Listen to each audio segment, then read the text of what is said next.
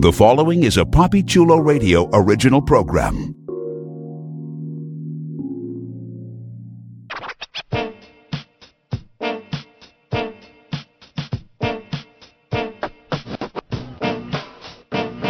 Let's go.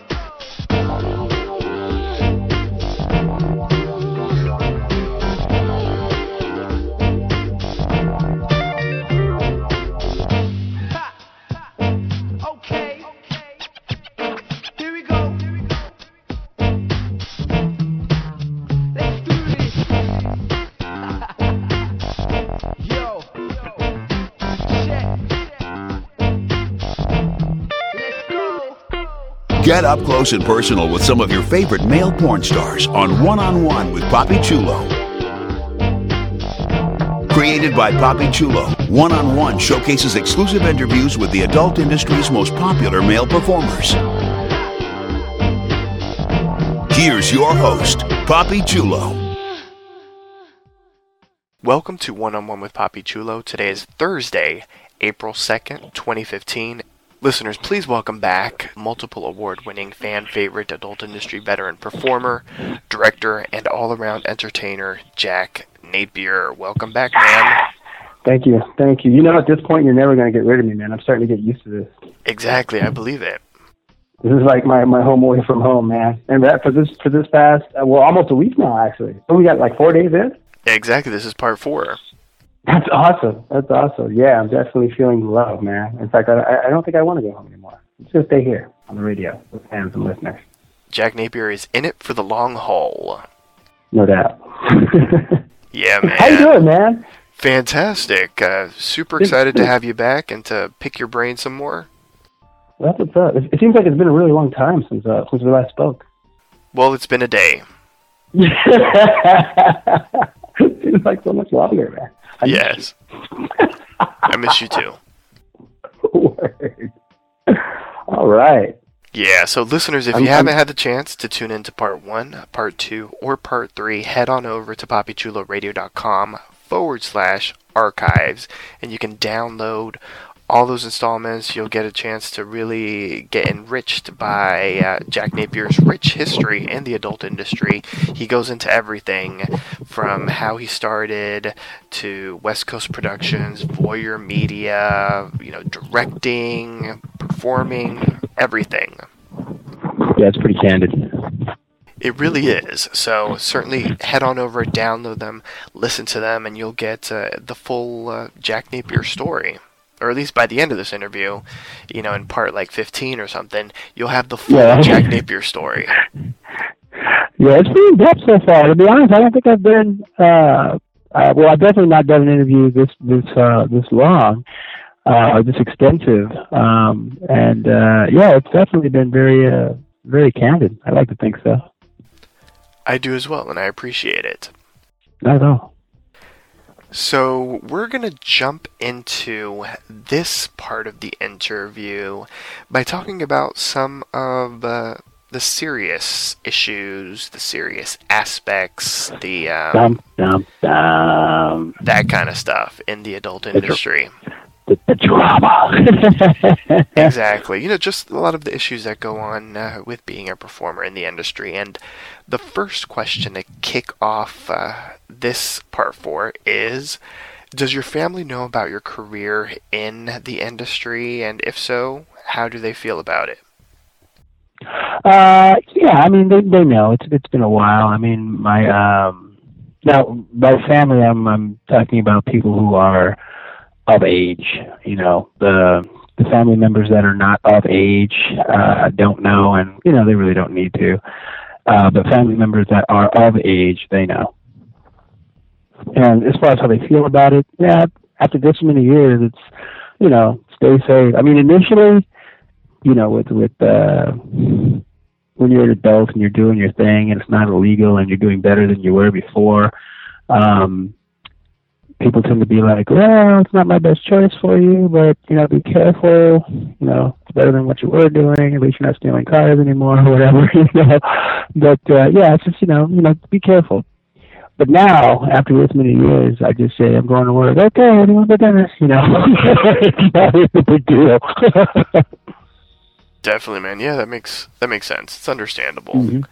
Something that we touched on before that we sort of briefly touched upon in the second part of the interview was sort of racism in the industry, because you shared with the listeners and with myself the story about Carmen, and there's something about Jack too. So I want to delve in a little bit deeper just in the issue of race and racism in the industry.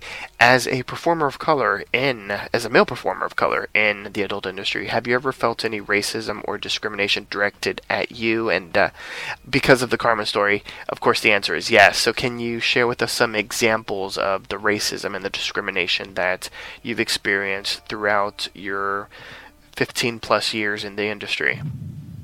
Well, I mean, asking me about racism in the industry is like asking me if there's racism in the world. So, yeah, of course there is, no doubt. It's like asking if, are there drugs in the industry? Are there alcohol in the industry? Put it this way, whenever there's people in a group, whatever these people that constitute this group, whatever the group is, right?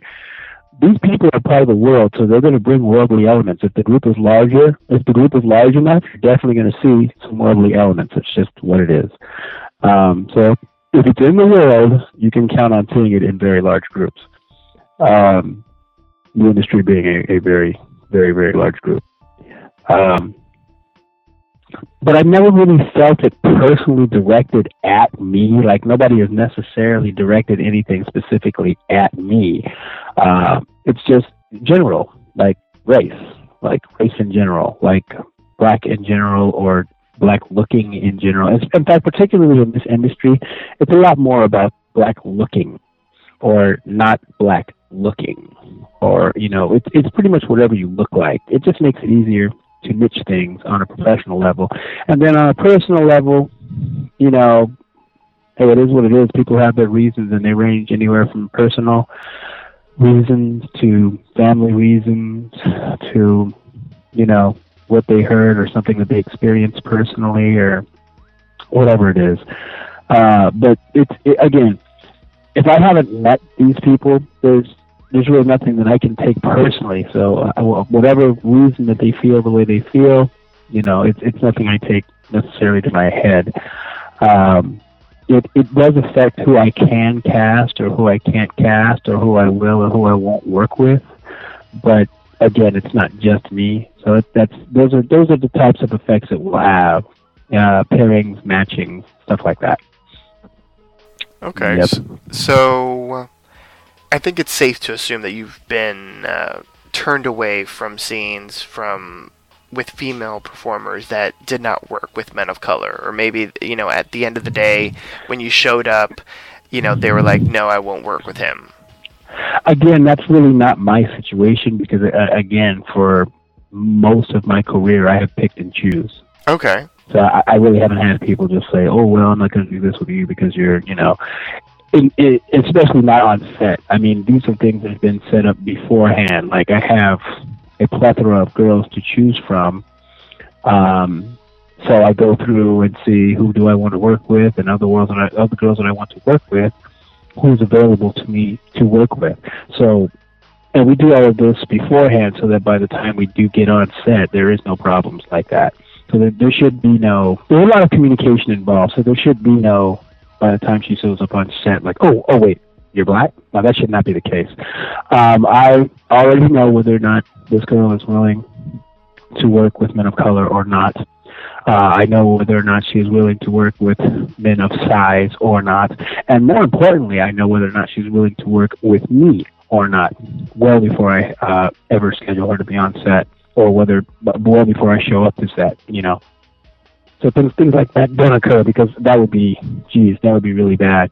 And really nobody wants that kind of open confrontation like that. Most people are not going to be, if it's a personal thing, or even if it's a professional thing, it's undoubtedly an uncomfortable thing to, openly discuss among people of the other side of that barrier. I mean, if you're like-minded individuals, I'm sure you could chop it up, very candidly, one side, one side and down the other. But to be in a place of work among other people that you don't know so well, don't know what their views are, and then, to be put in a position where, you're now here in front of somebody that you would opt not to work with for these reasons, it's hard to now say, in a room full of people, I don't want to do this because it doesn't look very good at all. It looks really bad. Like, a lot of people feel this way privately and among friends, but publicly, there's not too many people that are just going to outwardly. They'll say, "Oh, I don't do interracial." They'll say that, or "I'm not doing interracial right now." That's a very diplomatic and professional thing to say. But whether they feel it or not, to just go ahead and say, I don't do people because they are dark, or I don't do people because of their color of skin, that's not going to go over well, publicly, whether you feel that way or not. Like, for example, take your cool former Clippers owner. He had some private feelings about people of color, and again, as a professional, he didn't let it stand in his way of what he was doing. But, privately, he said some things that unfortunately he couldn't take back because they were, made public, and things didn't work out very well for him. So, in a professional light, whether you feel like that or not, those people are going to keep it to themselves for those reasons. Because, professionally, when it comes out, it doesn't look too good. But, we definitely try to avoid these uncomfortable confrontations. For both people. We don't want to be walking around bad blood, looking at each other. This dude's a racist, or this bitch is a racist, or this fucking dude's dick, or whatever, because he doesn't like this or that, or whatever the hell the case is. We don't want that. We're in this business to make money. We try to make things smooth, and whatever our personal preferences are, if possible, keep it private, keep it personal, whatever. And, that's why we have agents and managers, and we get these things set up beforehand. And for some people, it's just a professional choice. And by that, what I mean is, for girls, a lot of girls don't have a lot of longevity. So they try to do certain things to increase their longevity within the industry. So some girls will only opt to do so much when they first come in, and then they'll do a little bit more, then they'll try to do a little bit more, and they'll add something else to their, to their resume of things that they do, instead of doing everything at one time. But it's a game of chess, and it's really for people who are doing this for business reasons. You are in business for yourself. You are your own business, right? And there are definitely natural characteristics to this industry. And again, as a girl, if you do everything that possibly could be done under the sun, you can definitely make an awful lot of money really fast, but you'll burn yourself out fast as far as being shot out, as it were, unless you market yourself really, really well. Adversely, if you take your time, walk through it a little bit, you can definitely extend your career, market yourself well, and the such. There are some people who will never do interracial, and there are some people who will never do anal, and there are some people who will never take a cream pie, and there are some people who are never going to swallow. And these are all personal or professional choices, whatever the case is, but people are in business for themselves, and they, I guess, are trying to make whatever best career moves that they can for themselves. So, I mean, again, whatever they thought, they were thinking that well before they met me, if they've ever met me, so I don't take it personal. I think a lot of people that are listening, hearing that a white female performer, would like not do interracial or would never do interracial, hearing that, a lot of people might get angry and be like, that's racist, that's not right, she's getting paid and whatever.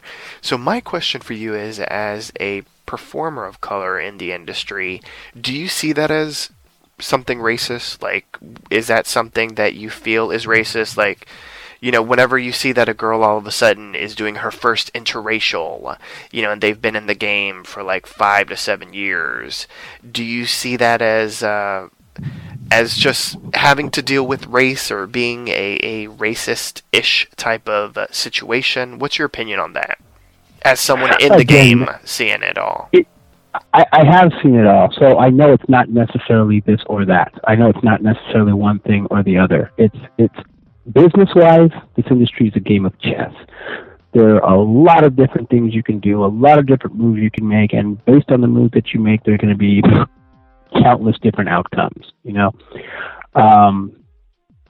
So with that in mind, I don't know how business savvy these girls are, and I don't know what their personal preferences are, or their background, or whatever the hell the case is, But by the same token, we are aware of the decisions that they make. So, getting back to the race, is it race related? I won't necessarily call it racist because I don't know what their motives are. But it's definitely race related. You can't say that it's not, because you're basically putting that on the table as a factor, as a variable. So if you're saying, hey, I'm deciding not to do this for anything that involves this, then your decision is race related. It's not necessarily a racist decision personally, as to say that, I will never have anything. For example, I know a girl. You may know her yourself, right? She's very, very popular. She was voted like one of the most beautiful women, if not the most beautiful woman in the industry. And her name is Isis Taylor. Okay, Isis Taylor has a black boyfriend, right? And she has been with this guy for a very long time. I think since grade school, right? And as far as I know, they are still together. She does not do interracial scenes. Does that make her a racist? Clearly not.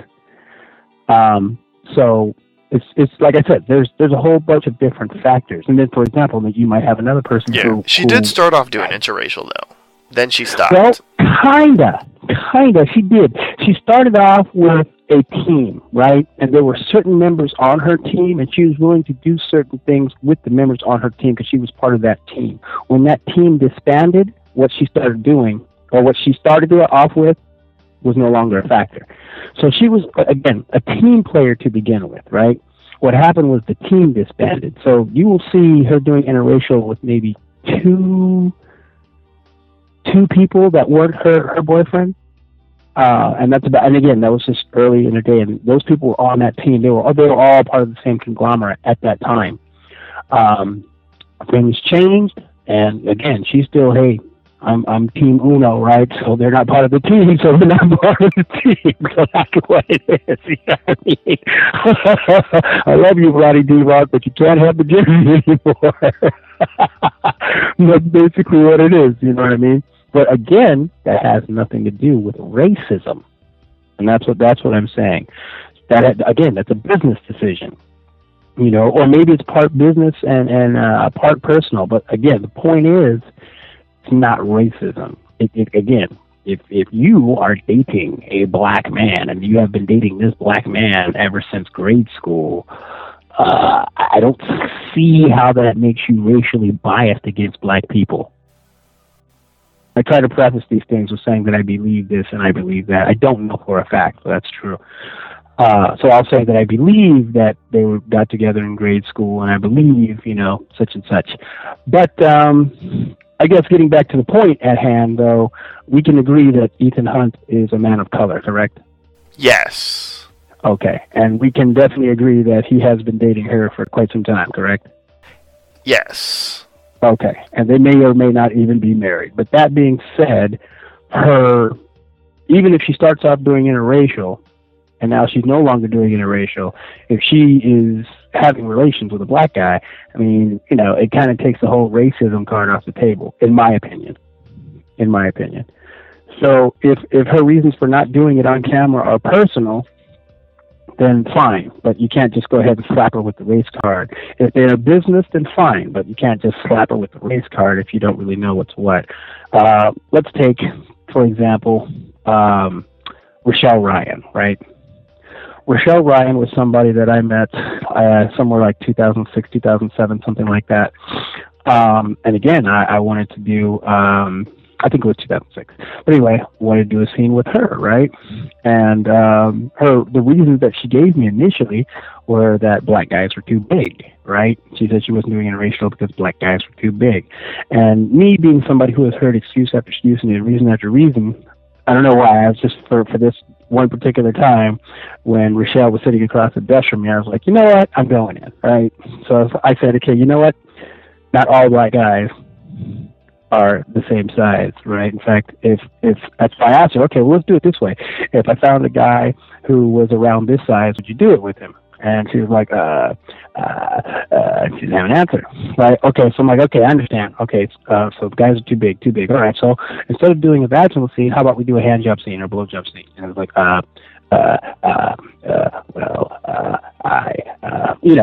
and that's what it was at first, right? And again, I sort of feel bad for putting her on the spot, but kind of not. But afterwards, in a non-work environment where people around to hear everything else that she was saying, she was like, hey, Jack, here's what it is. Here's why, such and such, blah, blah, blah. And I'm saying such and such and blah, blah, blah, because, again, I would be putting other people's business in the street, which is something I try not to do. But her reasons for saying what she was saying were not her own. I will put it that way. And furthermore, she said, hey, Jack, when I do interracial, and I will, you will be my first. So I was like, all right. That being said, it didn't take too long before she absolutely did stay true to her word. And in addition to that, she was concerned about my size specifically, my size, which is fair, okay? So she's like, hey, Jack, check this out. You're big, right? And I want the scene to go well. What I would like to do is have you come over to my place. We'll practice day before, such and such, blah, blah, make sure everything is good. I'm like, sounds like a plan. And we did. It was cool. Next day, we shot the box cover scene for Jack's Cream Pies, and Rochelle Ryan is on the cover doing her first interracial scene with a cream pie from Jack Napier. That being said, that's what I'm saying. You can't just really hit people with a racist card. Sometimes the reasons that people do things are not their own reasons. Sometimes they're business decisions, and they may not even know the business. So they're hearing things from other people.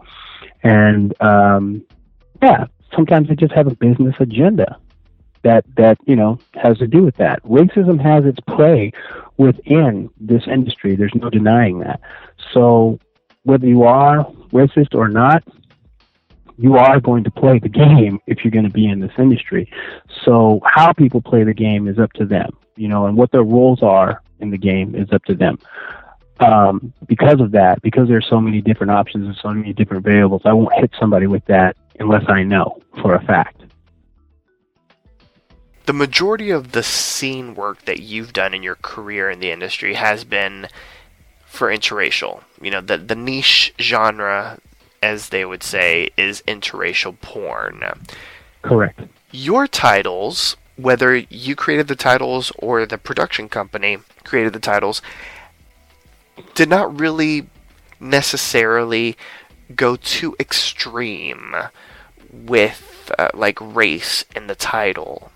So my question for you is, in general, in interracial porn, do you ever feel that some of the titles go a little too far?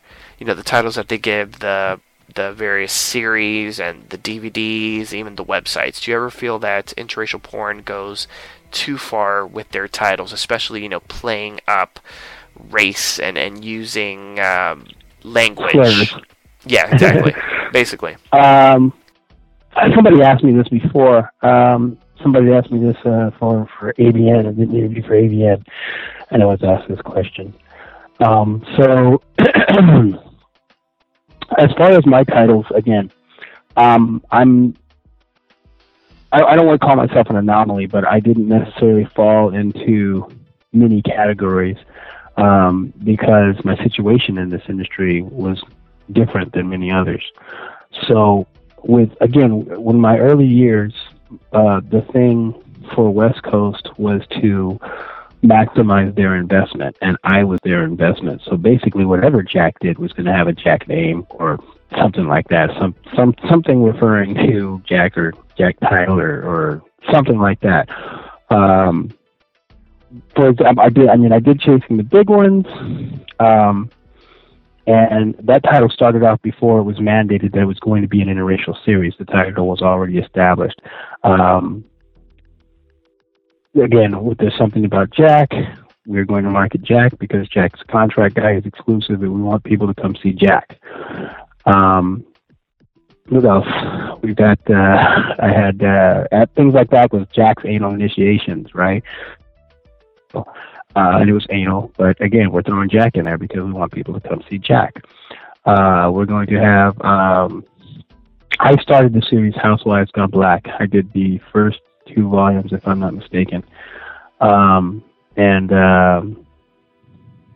Its initial title was, Jack Napier's Housewives Gone Black. Once I stopped doing the series, name changes, and it was Housewives Gone Black 34, whatever, blah, blah, blah. But again, the titles were designed during the time I was there, and it was, again, to maximize the ones that I had something to do with. Jack Napier's Asian Size Queens or something like that, whatever it is, Black Size Queens or whatever. It was to maximize the investment, which was me. So then you had Black Size Queens. Why are we going to say Black Size Queens? Well, because most of everything that Jack does, like you said, is interracial. So we want people to understand that this Jack title is going to have Black Size Queens. Asian Size Queens, well, most of what Jack does is interracial, blonde, blue eyes. So we want people to understand that this is an Asian title. And that's how it went. Now, 7 years later, I come over to Voyeur Media, and the Jack name is pretty established, like we discussed before. So it's big, it's black, it's Jack, it's pretty cut and dry. Again, I'm contracted. We want to maximize, hey, now you can see Jack over here at Voyeur Media, okay? My name on the cover, my face on the cover, that blah, blah, blah. Moving ahead to other titles or other interracial series that had nothing to do with me. Because there was not one focused character in most interracial series, it's not going to have a name like that. So you definitely want people to understand that this is an interracial series. I mean, if you don't have a name to tie to it or an idea that people are going to get offhand, you just got this new interracial title, how do you let people know that it's an interracial title? You have to let them know it's an interracial title, so you call it whatever interracial, or you give it a name that makes sure that there's no misunderstanding that there's interracial involved, or this is interracial theme. So it's going to be blacks on blondes, or blacks versus whites, or interracial wives, or you're going to have the black versus white, or you're going to use the word interracial. That's how you know that it's an interracial title. Now, for as far as the slurs are concerned, those are titles that also let people know that it's an interracial series. Yeah. Some of these titles can be, like we were talking about, really long titles, like unnecessarily long, ridiculously long titles as well. And some of these ones, particularly ones with the slurs, have like these ridiculously long titles. Like, oh my gosh, don't tell my dad that I'm doing it. It's like, wow, that's a really long title. We can hyphenate that, euphemism or something. But as far as my feelings towards that, like I said, I feel like it's unnecessary and kind of ridiculous. I know that there are dedicated niches and dedicated fans to certain niches that really like that. They're really into that. And it's not just white people or just Asian people or just black people. There's like groups from all races, that like titles like that, and they like hearing things like that. There are black guys that like to hear that. They will tell you, yeah, call me that. So I mean, what can I do? Can I tell them what not to do and what not to like or whatever? Not really. And because there is a market for it, and because people are willing, if not enjoying, they're either willing to do it, if not enjoy doing it. So because of that, I think it's going to. Well, I know it's going to continue because people like it.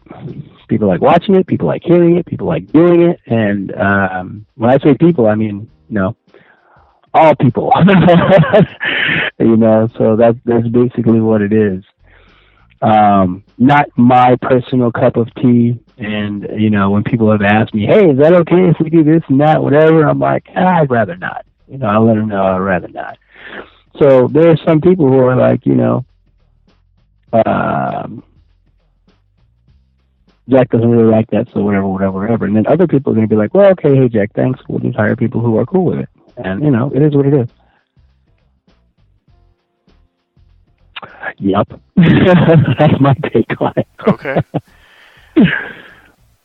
What's your take on performers of color in scenes that might be using stereotypes a lot more, and like having the girl say the N-word, whether it's with an A at the end or an ER at the end, and that kind of thing? Oh, I think I pretty much covered that. That's how it is. There are people who like it. There are people who enjoy doing it. There are people who enjoy hearing it. There are black guys who like when you call them that. They want you to call them that. They will tell you to call them that. And again, there are white girls that are actually uncomfortable, like very uncomfortable saying it. Like, do I have to? But again, companies are in it to make money. And if that's what makes them money, that's what they're going to try to get. If they have fans that respond to this well and pay to see this well, then they're going to try to cater to their fans because, they are in this to make money, So fans want it, fans pay for it. So we are a production company. We're going to try to get people to do it and, make our fans happy so we can be happy at the end of the day. I want to talk about ebony erotica, black on black porn. When you started in the game, there were, I would say, several companies that shot black on black porn. I mean, I think most notably Video Team, Afrocentric, obviously West Coast Production had several lines that, Black Ice, Black Market, and, several others. Those are some of the big ones. Right. Where do you think ebony erotica has gone? Because a lot of these companies have disappeared. A lot of the lines have disappeared. And it seems like if anybody wants to see performers of color, black on black erotica, ebony erotica, they have to go either to amateur sites or on occasion, a big named black performer who directs, someone like Lexington Steele or like a Jack Napier or like a Shawn Michaels, they have to come out with like a title or maybe a small line for that to be seen. What's your take on the current state of ebony erotica in the adult industry?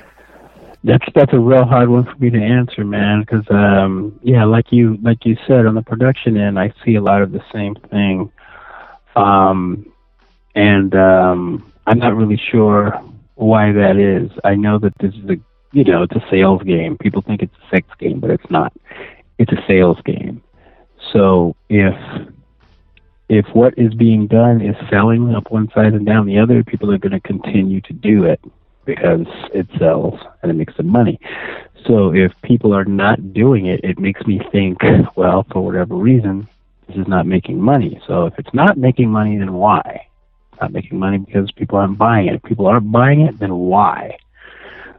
Are they not buying it because they want to see something else? Are they not buying it because tube sites? Are they not buying it because there's a bunch of stuff that they don't know about, marketing, or, I don't know. Are they buying it because there's a whole other thing going on that's different or better?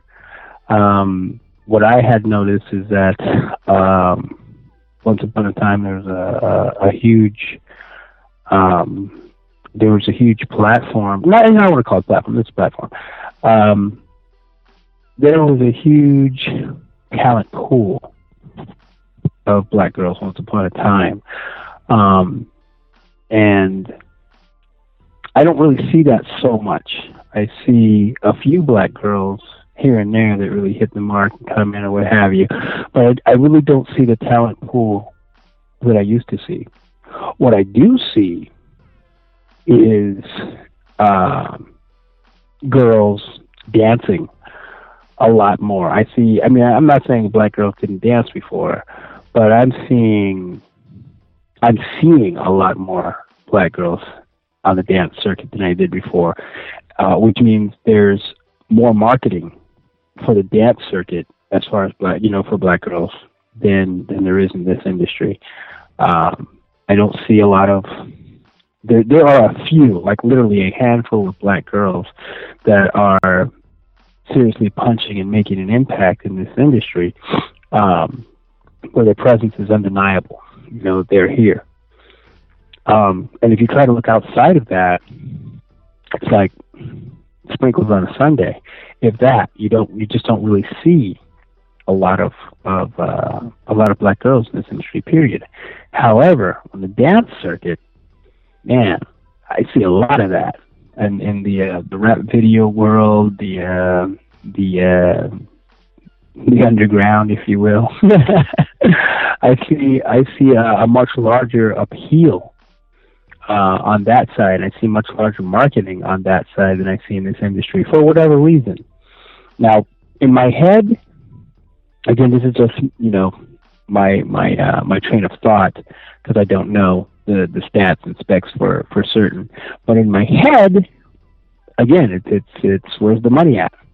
Money makes things go around. Money is an end all for most decisions that are made. So it makes me think that a lot feel that there's more money in doing that for them right now, as opposed to what's going on in the adult industry, or at least this side of the adult industry, the film side of the adult industry. So when I see a lot of girls take to the circuit, and I'm now seeing promotions of girls on the circuits. I'm seeing flyers like never before. I'm seeing like dance stars. Like I remember, I'll just go ahead and put it on the table. I remember when the dance circuit used to market primarily, especially like in the Midwest and the East Coast. Primarily, you would see the marketing for blonde hair, blue eyes, or redheads, or brunettes, but fair skinned, olive skinned at the darkest. A lot of marketing for women of those colors, right?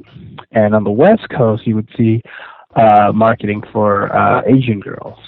A lot of marketing for Asian girls. Again, blonde with blue eyes, and all that good jazz. But a lot of popularity for Asian girls on the West Coast. Now, again, it's not to say that there weren't black girls that were dancing in the dance circuit, but again, it seemed like it was a lot more underground. Now it seems like there's this explosion of marketing for black girls, and black girls are featuring now at so many clubs where they weren't featuring before.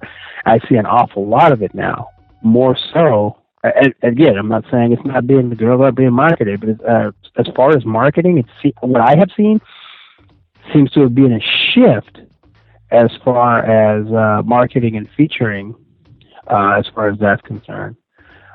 Still see a lot of Asian girls on the West Coast, but man.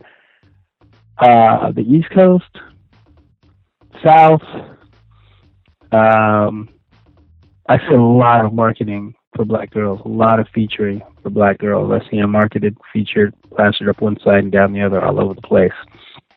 So it makes me think that for right now, that's probably where the money is at. So it makes me think that that's where the talent pool has gone. Again, it's speculation, just speculation, but that's what comes to my mind. When the girls were here, they may not have been marketed as well as they should have been, but they were getting shot. Like, for example, you could probably rattle off 20 names of girls of fair skin in the porn industry, like, very quickly. But if I said, hey, rattle off, 10 black girls' names who are popular right now, it might take a little bit longer. Yeah, that's just what it is, just sign of the times. Once upon a time, different. But all speculation, my good man. I don't have the stats in front of me, but that's my train of thought. That's what I would think if I was just going to take an educated guess. And I appreciate that. Since we are on the topic of race, although this is more of the serious questions, I do want to talk to you about one of your series, which is the Tubuku series. I remember that. Yes, and I know that you have an interesting story as to how that series came about, and basically your own sort of, I guess, gaining awareness or learning about the Asian and the Pacific Islander community through this series. Right. Well, I mean, you kind of hit the nail on the head as far as where it came about. I really didn't have an Asian series, if you will, when I first came to Voyeur, and this was a Voyeur Media release series, and there was not a lot of Asian girls. Like the talent pool of Asian girls that were doing interracial was not extremely large at that time either. And then it's like, okay, the girls that will do interracial, are they going to do Jack? That's the main question. I don't care about interracial or not. Who will do Jack? Will you do Jack? That is all I care. Some won't do Jack. Some of these girls won't do Jack. But anyway, the point is, once we started, it was just going to be, an Asian series. And we'll call it Tubuku. The title came about. That's actually one title I did have something to do with. The title came, in fact, that was my name, if I missed that. That was the one title that I named. Tubuku, right? And this, if you're familiar with the Full Metal Jacket movie, it's very, very popular.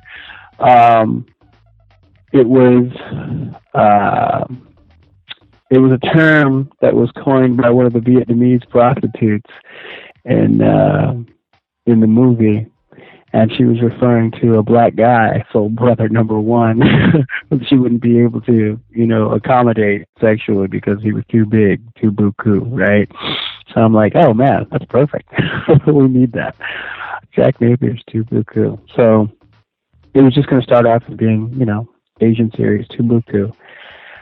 But once I started, again, I like to, my approach to making movies was to showcase the girl, and in order to showcase the girl, I need to know what I'm talking about.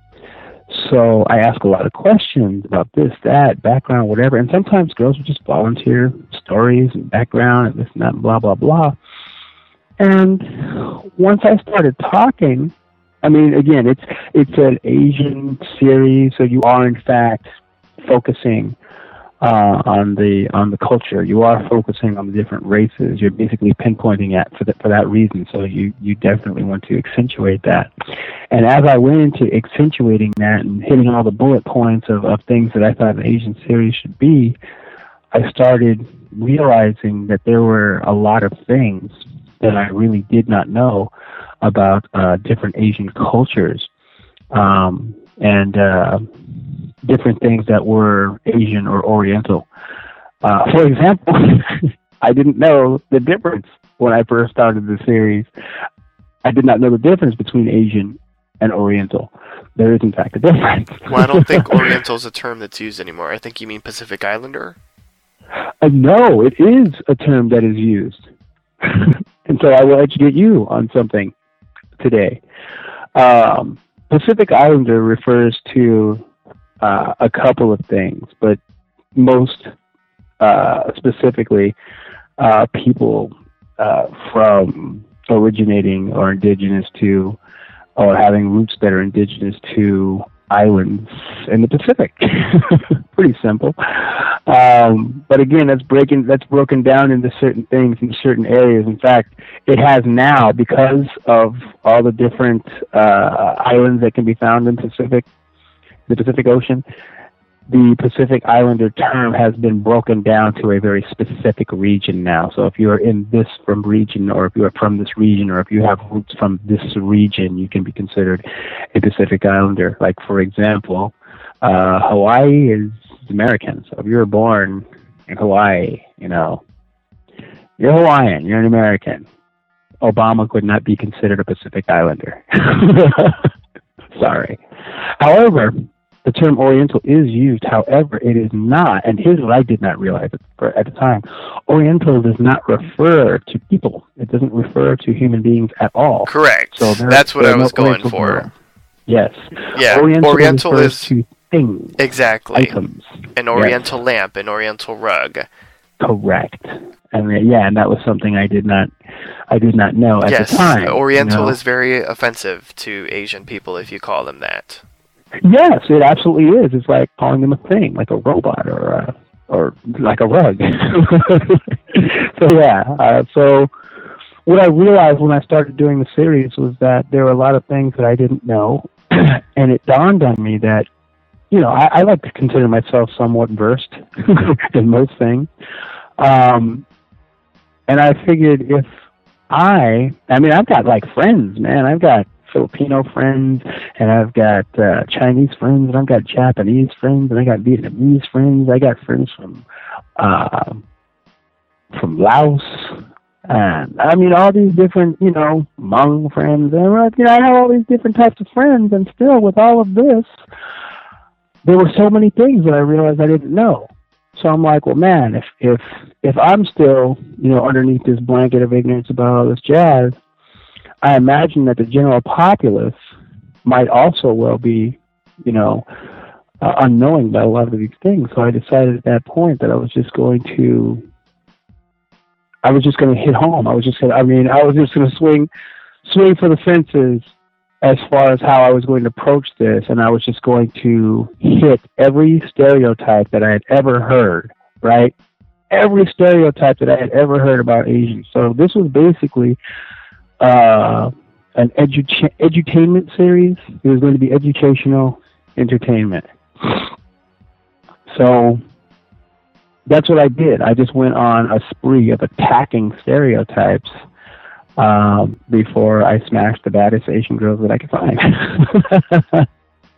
I had a lot of fun with that, man, and I learned a lot, an awful lot.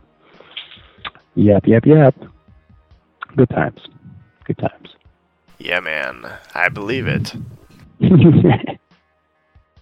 Shifting away from race and talking about the issue of condoms, a lot of casual porn watchers may see all of the condomless sex and not realize that the industry is heavily tested. Regardless of the amount and the consistency of the testing in the adult industry, do you ever feel worried about catching a STI or worse on set? No, to be honest with you, I don't. And the reason why is part of it is me, and I'm going to be a person who is going to live my life, or the idea of me living my life in fear is just not something I want to do in general, period, no matter what I'm doing. So if I'm going to do something, I'm going to do it. I'm not going to do it half-heartedly because I have fear in my heart behind this. But I do take precautions, so I definitely want to take the precautions that I can take. I definitely checking tests. I'm definitely checking IDs. I'm checking the dates on the test. And, if possible, I'll see if there's, if it's possible, I'll try to find out who this person has worked with in the the recent past or stuff like that. Whatever I can find out, the more information, the better. And, I do a little physical examination, and, and I can get away with it without looking too creepy. But, the point is it's not so much about fear as it is about precaution. So I don't go into, ridiculously scared. That being said,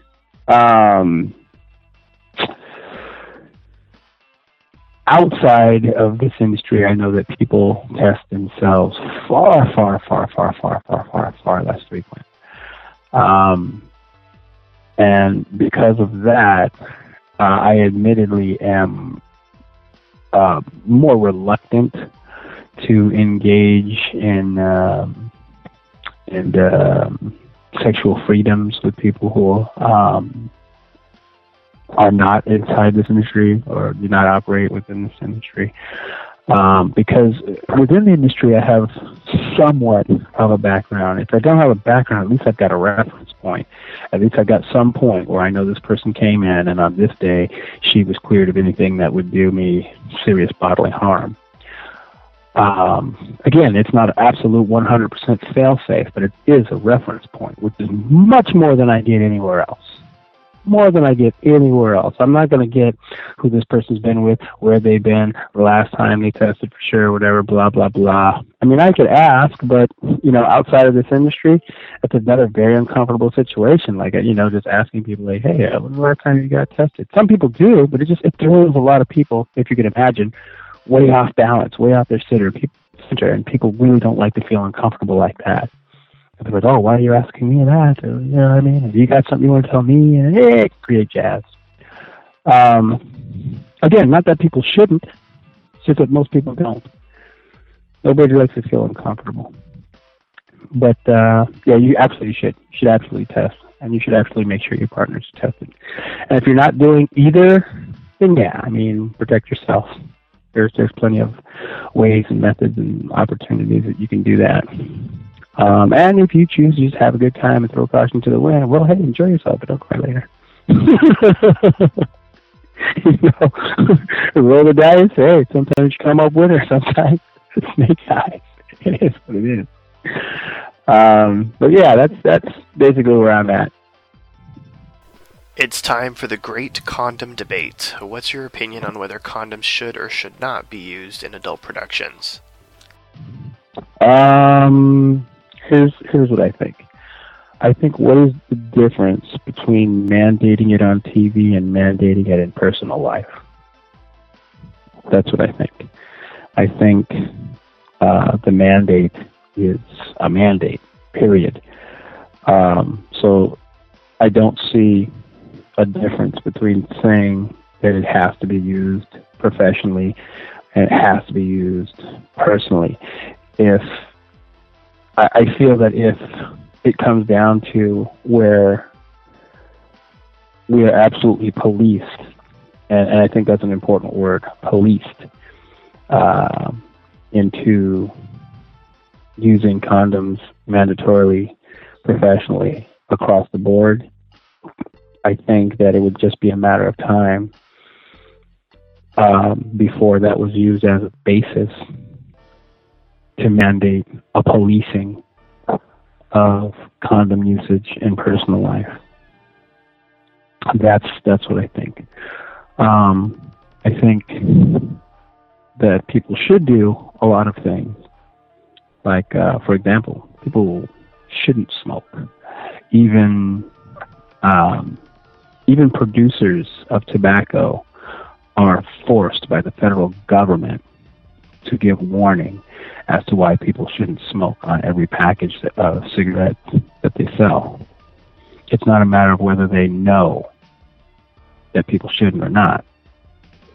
People buy it. People do what they want to do. People are going to do what they're going to do.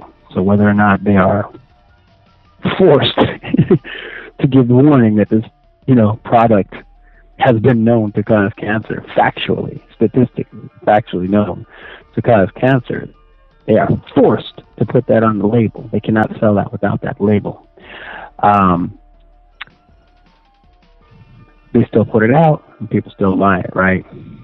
So I don't see a difference between this and mandating somebody something else that someone would have to do for their own personal sake or other people's personal sake. And I bring up smoking because not only has that been, again, worldwide accepted as fact to some degree, right? Not every single time, but worldwide accepted as fact to some degree. Not only does firsthand smoking cause these problems, but secondhand smoking also causes these problems, right? So you're not just affecting yourself, you're affecting others around you. And I don't see sex much different. Whether that be private, casual, whatever, you're doing something that involves you and somebody else, right? So we are all aware of what can happen.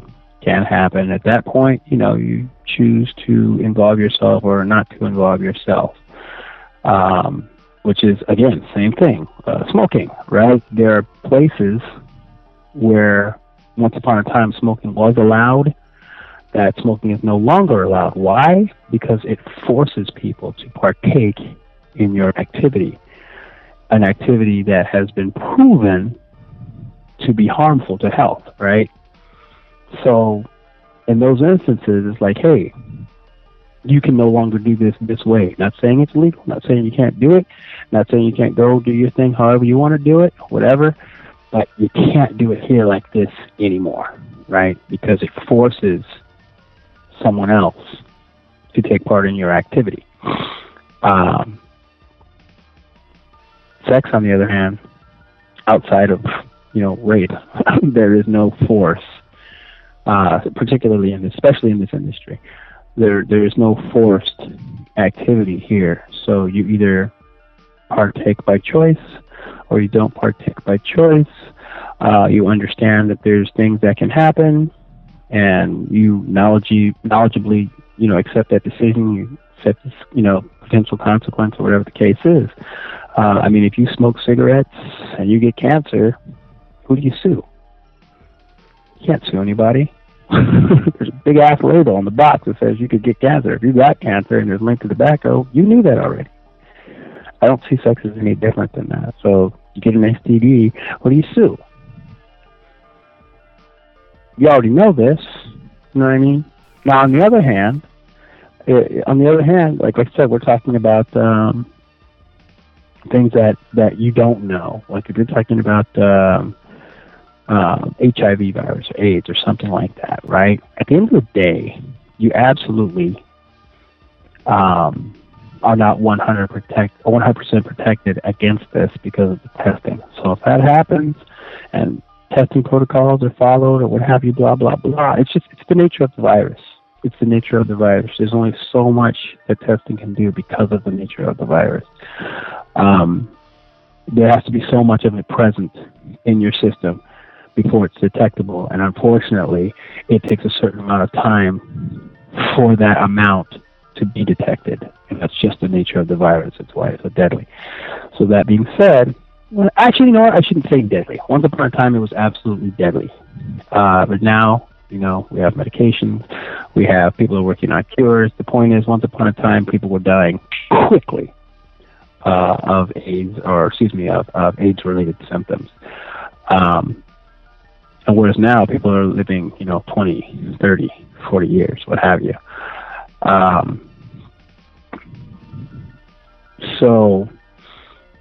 Or 20 or 30 years anyway. I shouldn't say 40, because we haven't gotten to that marker yet. After all this, the epidemic is not that old yet, or the epidemic that started is not that old yet. So, but we definitely have people that have spanned 10 years, 20 years, and even 30 years. I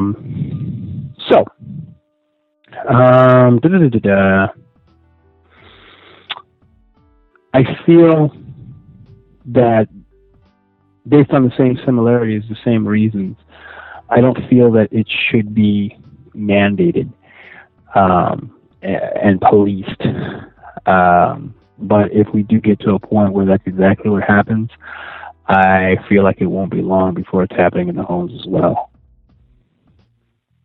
Well, speaking of mandating and policing, there is something that's called Measure B, which is also known as the County of Los Angeles Safer Sex in the Adult Film Industry Act. And that's been in effect. And I know that they were trying to do something else called Assembly Bill 1576 that ended up not happening. But Measure B has been in effect, and it seems that some production companies and studios are slowly moving their productions and their filming content to Las Vegas. I know that there are talent management firms that are, popping up and creating Las Vegas offices and whatnot. So as a performer that's been in the industry for over 15 years, someone who's a veteran, someone who's, seen it all from VHS to DVD to video on demand, what's your opinion on what's been going on with the adult industry since the passage of Measure B? A lot of what you said is true, but to be honest, I know Measure B, the way it's written and put into place, is relatively new. But the concept, the law, to be honest with you, that condoms were supposed to be being used has been in effect since the 80s, maybe longer. Maybe 70s, I'm not sure. But I guess what I'm saying is there has always been a law, at least in California, for condom usage. I know a lot of people didn't know that, but it's one of those things like spitting on a sidewalk, expectorating in public. Absolutely a law. You absolutely can get a ticket for it. It's absolutely an infraction, but it's not really policed. It's not really enforced. Now, once upon a time, actually, I won't go there. Let's just get back to your question. I do see a lot of that happening, but on the other hand, what I don't see is a lot of difference now. As far as, I gotta be careful with that too. About to step in it and not be able to take it off my shoe. So I will say yes, you are correct. A lot of companies are moving their place of business outside of Los Angeles County. They're setting up offices outside of LA County, like you said. Some as far as Vegas, some even further. Florida, and Florida is again another state that has its laws in place about such things. They have a lot of laws over there.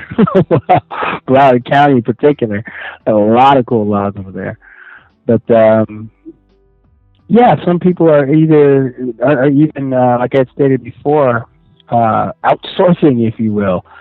A lot of stuff is being now shot in other countries, on other continents, and it was being done before for the sake of getting different types of movies, different types of locations, different types of girls, and once upon a time it was just less expensive to do it that way. It was like getting so much more for less was a beautiful thing. But now, instead of being convenient and economically sound, it's more of a necessary move just to remain in business with everything that the industry is getting hit with left and right. So I don't, in fact, I'll put it this way. I have been fortunate enough to not experience too many raids. In fact, I've only been in one raid my entire career. I was at a location that was raided once. There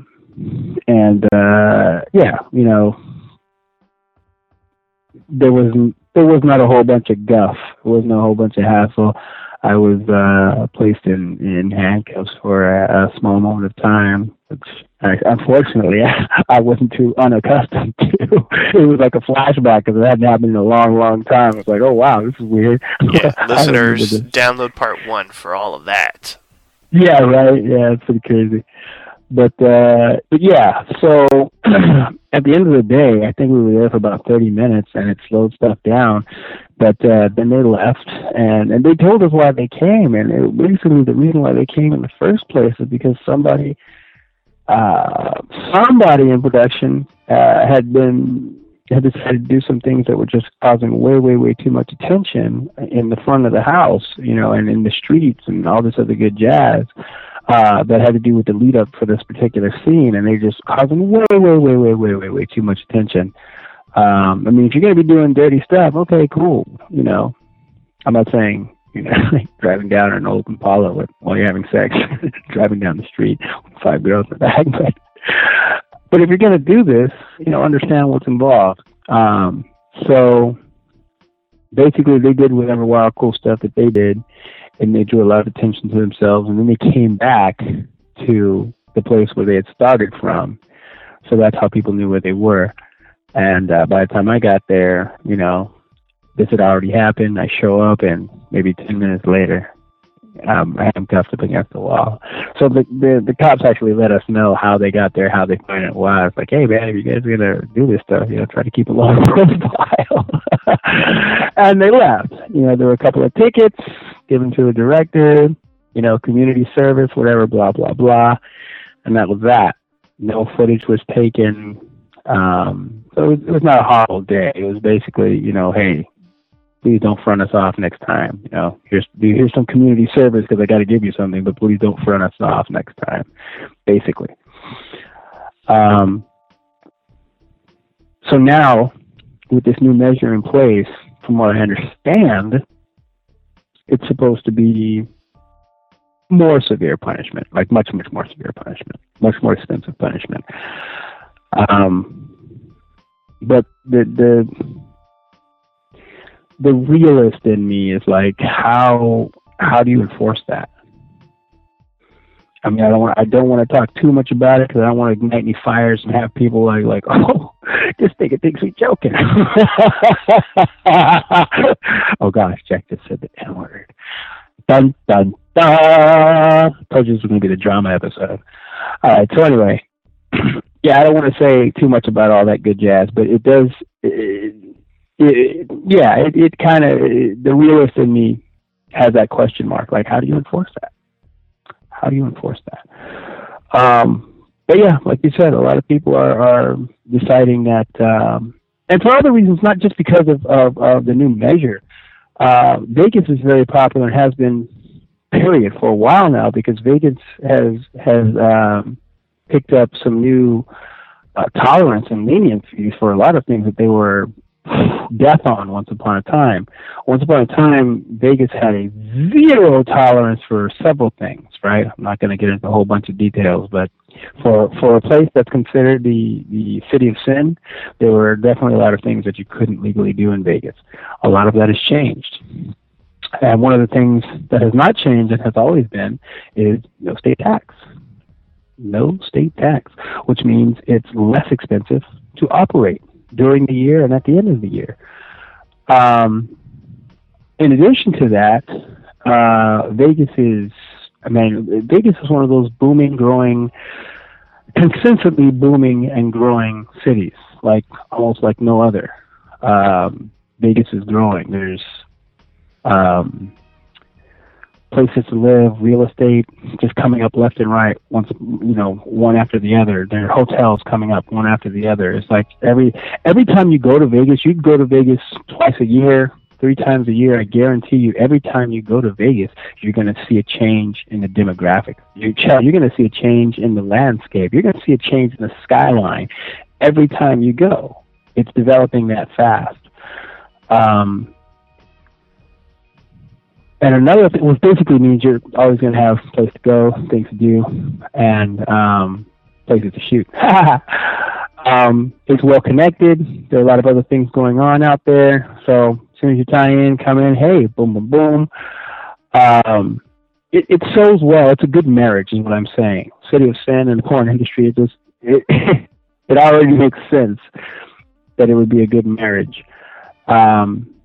As long as, again, people don't go out there and act a damn fool. Additionally, the cost of living in Vegas is considerably less than California. Considerably less than California. If I were to move out there, I definitely would miss the Valley. I would miss the 818.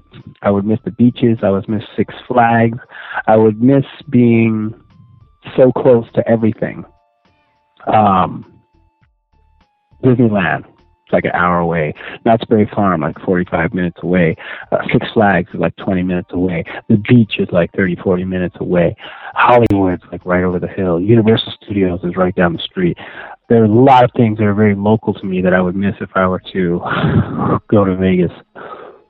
But that being said, if I wanted to start a company, start a life, buy a home, things like that, significant stuff, now would be a great time to do that in Vegas. It would be a fantastic time to do that in Vegas. And I think a lot of people see that, and you're starting to see that in the migration pattern. It's been going on for a couple of years, I'd say, but yeah, since the measure passed, it's pretty serious. It's like full steam ahead now. And to wrap up sort of our conversation, at least about condoms and whatnot in the industry, I have to ask, have you ever caught a sexually transmitted infection on set? Yes, I have. Yes, I have. In fact, I have more than once. But that being said, in 15 years, I can count the times that I did on one hand. Those odds aren't bad. Not too bad, all things considering. I've been having an awful lot of sex in the last 15 years, right? And I'm still here to talk about it. So the things that I did catch, if you will, were I was fortunate enough to be able to take a pill and take a week off and be ready to go. They were of the curable variety.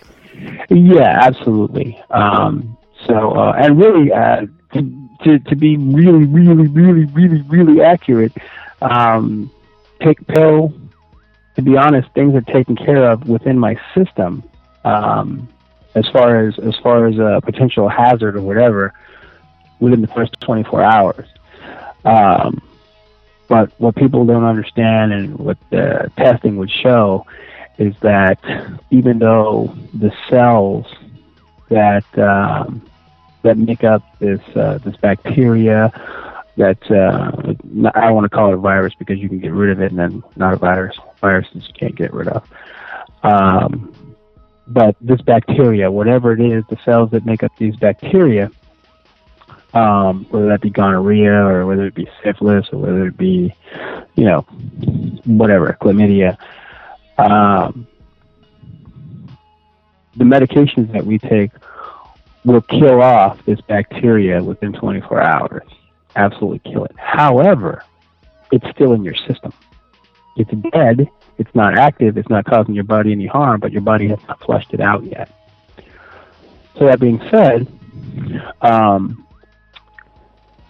if we were to test too early, the testing that we do checks for these cells.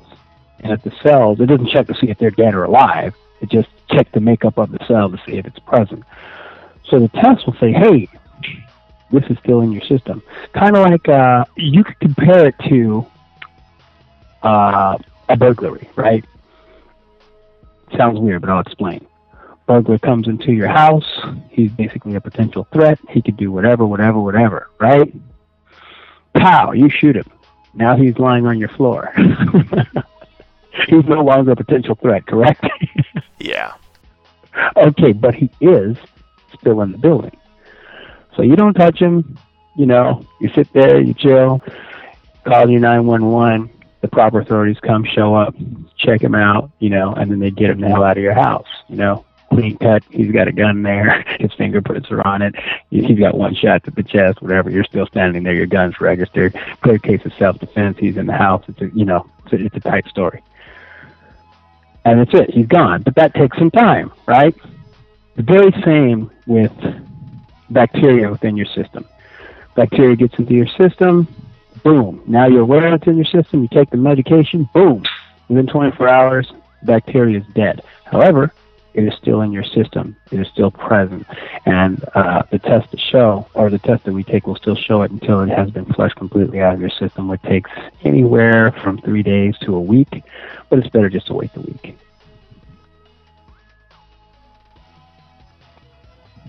The thing. Yeah. So on a different tip, but in a similar vein, in the time that you've Tips been and veins. Huh? Yikes. Tips and veins. Yikes. Yeah, there you go. In the time that you've been in the industry, there have been a couple of moratoriums. Moratoriums, for those that don't know, are whenever a performer is tested and they have HIV, they test positive for it, there's basically like a halt in production of like titles until, because they have, there's sort of like a system in place, and there are people who are like first generation of exposure, which are people that actually had scenes with that person. And we'll call them, patient X, people that had scenes with patient X. And then there's like second generation, which are people that did not have sex with patient X, but had sex with people that had sex with patient X. Right. And then, yada, yada, yada. They got to figure all that out. They got to test people and make sure everything's okay. And so there's basically a halt in production. As a performer who's in the industry, who's experienced moratoriums, what's that situation like, for you, especially since you're a performer, so you're like waiting for that check, you're waiting for that money, you have these scenes lined up, and then all of a sudden, all these scenes stop, and that kind of thing. And what's your general experience like experiencing moratoriums? Well, I'm fortunate enough to not be living on a check-to-check basis as far as this industry is concerned. I'm fortunate enough to not be in that particular situation, so that's cool. But production stops. So, for example, if I did a scene and the moratorium goes into effect the next day, I'm still going to get paid because that's already in the can or what have you. But any scene that I had slated during that time for the moratorium is canceled. It's suspended. So generally speaking, moratoriums are anywhere from, a few days to like a week and a half, depending. That's generally what it's been, unless it does get pretty extensive and things start to go outside of that second generation circle that you were talking about, and then it can last longer. The longest one that I have been involved in has been about 45 days. Fortunately, I was contracted in a very sweet contract, which provided that even if they were not allowed to, or if they were not able to book me, I would still be paid. On top of it, we had talked about that. That's right, and another one of our earlier interviews. So, I still, even though I didn't work for 45 days, I still made $9,000. It wasn't bad. Not a bad 45 days off. So that being said, what it's like is just don't shoot, don't have sex. The rest of the business goes on. The rest of the inner workings with the infrastructure of the companies still continue. Marketing still continues. Trade shows will still continue. All of the office automation will still continue. Clerical, paperwork, all that good jazz will still continue. Administrative will still continue. It's just a halt in production. So, if you got other things that you want to do, a lot of girls will be like, okay, well, I can't do that, so I guess I'm going to go ahead and hit the dance circuit. They'll dance for a while until it's done. Or they'll, if they're local and don't feel like dancing or whatever, some of them will opt to do cam shows, Skype shows, whatever. Guys do what they do. Some of them strip, some do cam shows, you know what I mean? You can host parties, or again, whatever it is that you do that is not having sex is basically what you do until it's over. And then when it is, hooray, get fresh new tests and go back to work. Thanks for filling us in, because I don't think a lot of performers typically talk about what a moratorium is like, so I appreciate the candor. Yeah, I mean, you really nailed it. I mean, you were actually very detailed and descriptive of what it is and what it is like. But yeah, that's basically it. As far as it's not like everybody. It's not like freeze tag where the entire industry just stands perfectly still for the next week and a half and nobody does anything. No, I mean, I can't tell an individual how to live their life, but I mean, hey, you've got a few days off where you're not going to be shooting scenes, so do what you do. Take a vacation if you want, if you can afford it, if you can do it, or take a trip to go visit some family, or go to Six Flags or whatever, or work on your webcam, or work on the dance circuit, or in my case, I'll do some t-shirts or some jerseys, or I'll go DJ somewhere, or volunteer my time and energy to a charity somewhere, or whatever it is. Just do whatever it is that you do that is not boning. Yeah. That's it. Spend some time with your kids, whatever. I'm looking forward to the answer to this question. Okay. Because I know that this is something that gets under your skin. Oh, wow, okay. Yes. You guys want to know what grinds Jack Napier's My gears? gears. What grinds my gears? It's this right here. I don't even know. I'm anxious to hear it. I know. Civilians. Oh, yeah. That's a term that the adult industry seems to have taken to mean non-porn performers. So, Can I tell you something? Uh-huh. It's not just an adult industry thing. It's unfortunately, it's basically everybody who is in the entertainment industry, or that's what. Well, you never really hear celebrities say civilians, like in interviews. Maybe I don't know what they do in their private life, though. Celebrities, though. Okay. Because I'm going to tell you, they say it amongst each other. They definitely say it amongst each other. They'll definitely say it in clubs. They'll definitely say it at parties. They may not say it in interviews because they've been trained how to do interviews, whereas people in this industry have not for the most part.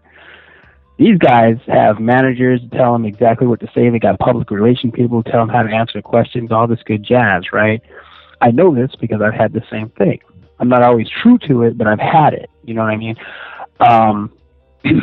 But again, once you're away from the public eye, and we all know how, people do things when they're away from the public eye, don't they? Ain't that the truth? Okay? So when they're away from the public eye, it's different when they feel like they're amongst their friends. It's like, such and such, this civilian came up to me and that, and this civilian came up to me and the other. And yeah, it seems like it's a term coined by people who think that they are better than other people simply because they do not have a 9-to-5. Simply because they are, in the entertainment industry.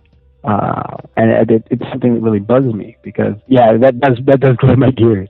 It does bug me as a veteran of the military. It does bug me. In my opinion, right? That term should not be being used by people who are not in a position of service. I.e., if you are a fireman, then yeah, I could see you calling people civilians. Why? Because you're a person of service that saves lives. If you are a policeman, then I would be like, okay, you're a person of service who is supposed to be saving lives. You like how I did that, right? Supposed to be saving lives. And of course the military, where, the term is supposed to be saved for. If you are active duty military, then you are a non-civilian, right? And everybody else pretty much is a civilian. Yeah. Save if you want to again, extend that courtesy to people of service. In fact, I would even go as far as doctors. Doctors, that's kind of a stretch, But I wouldn't feel so irritated if I heard that coming from a doctor, because he is a person of service, even though it's private practice generally. He's a person of service that he's out there saving lives. You know what I mean? He's on a different level than other people. You know what I mean? If you are like a professor at high school, it didn't work out. If you're a professor of college, or if you're a professor at university, you're a civilian. If you're an actress and you're not on active duty in the military, you're a civilian. If you are a comedian and you are not part of the fire department currently, you're a civilian. Being in front of the camera does not make you a non-civilian. Being active duty in the military makes you a non-civilian, and really nothing else. Save, again, courtesy is extended to other people of service. Besides that, you're a civilian. Okay, I said it. I like it. Yeah, it is what it is, man. You're a damn civilian. Absolutely. I understand it's one of those relaxed terms now that people just go ahead and use, like the word ain't, which once upon a time was not in the dictionary, now can be just because of common usage. The term of civilian is not something I know it's not going to stop because the usage of it is so common. But it's wrong. It's wrong. Wrong! Wrong! Yes. Wrong!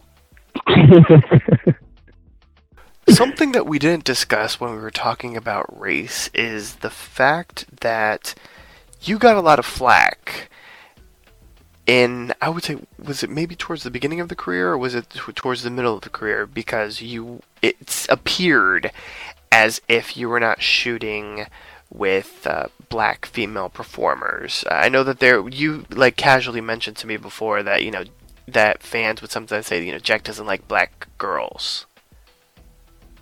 Actually, that wasn't really coming so much from fans. Actually, that was more internal, and I had a very serious problem with that. Okay, so it was internally with the performers, with black female performers. Correct. Okay. And they were the ones that were telling me that they didn't think or didn't know that I liked black girls or shot black girls.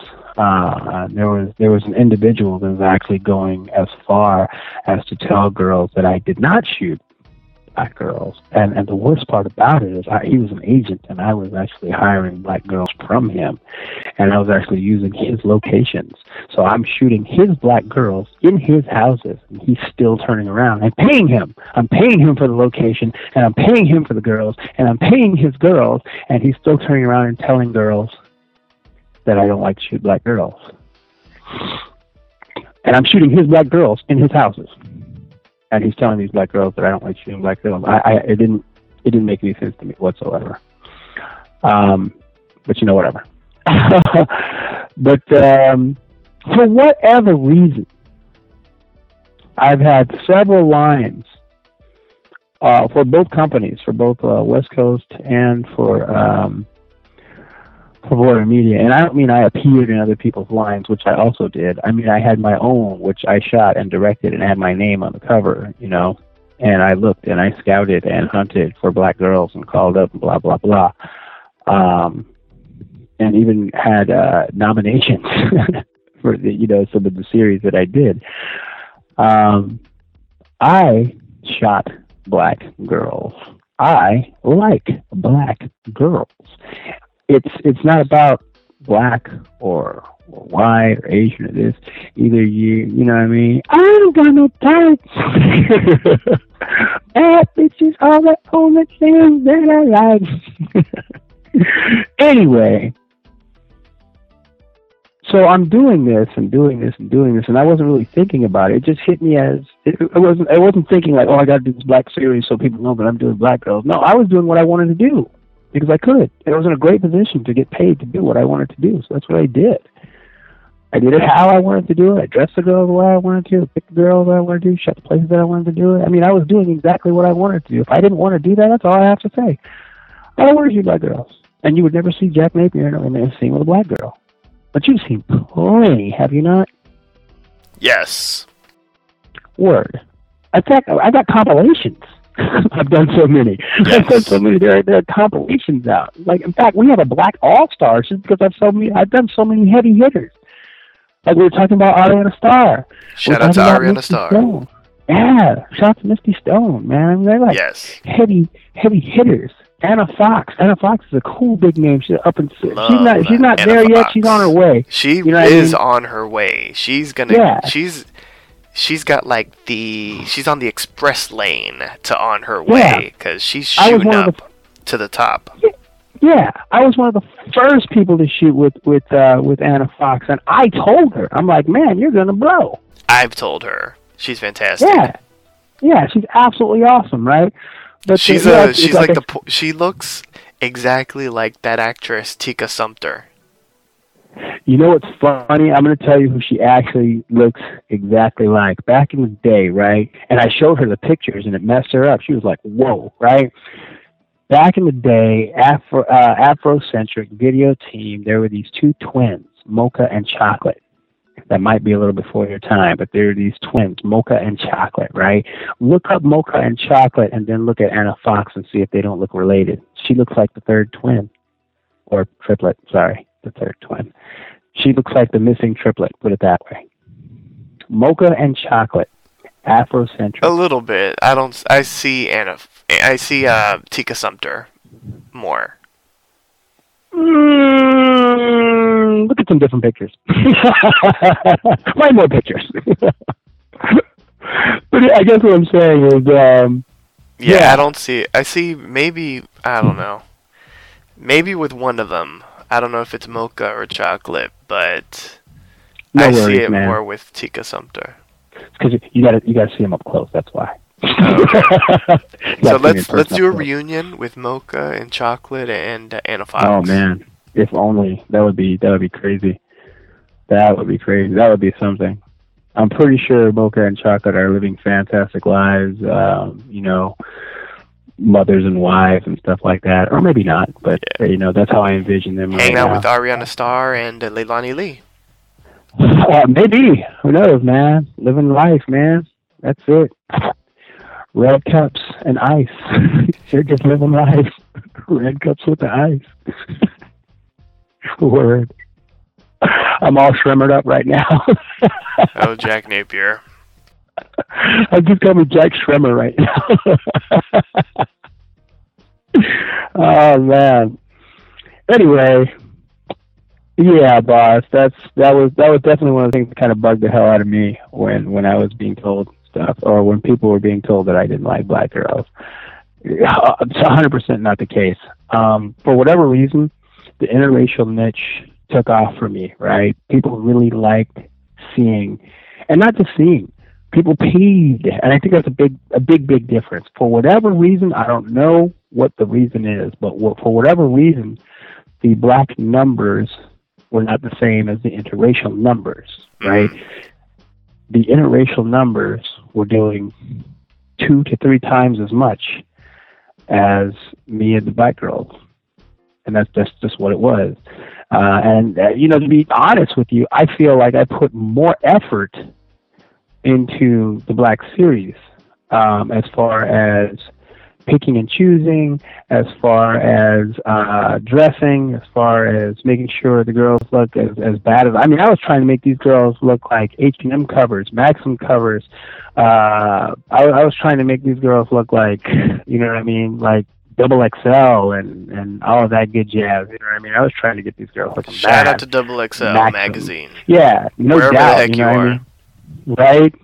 I was trying to get that Maxim cover, all of that, man. I was trying to have every single girl look like a rhinestone embedded and crusted and dipped in diamonds and you know, having them looking like Vida Guerra, every single one of them. You know what I mean? I was trying to go hard. Summertime, sick-ass houses, glistening pools. I mean, I really definitely went out. In fact, I'm just going to shout out Black Bottom Girls series because that was a dope series. Black Bottom Girls, man, that was definitely a series where I was definitely trying to showcase these women and show them in just a brighter, nicer, cleaner light. I think a lot of black girls are showcased as these hoes and these pros and all that good jazz, and that's fantastic or whatever. But I this is where I started kind of playing the race card myself, if you will. I started seeing a difference in marketing, right?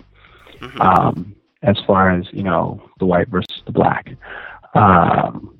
Like with the white girls, I would see her name, Karen Summers, or Edna Margold, or whatever the hell their name is. You would see their first name and their last name and all this, and then over here you see maybe a first name. If you did see a first name on the box cover, but it was like cheerleader hookers, black cheerleader hookers, or black prostitute fillies, or whatever, or hip hop hoes and shit. Actually, somebody made a compilation of. I can't say somebody because you know where it comes from. I'll just go ahead and say that there is a Voyeur Media compilation of me with black girls called Jack's Hip Hop Hoes. For the record, I do not approve of the title. I am not a fan. Not at all. Just saying. Hip Hop Hoes? Really? And the person who came up with that title, they know who they are.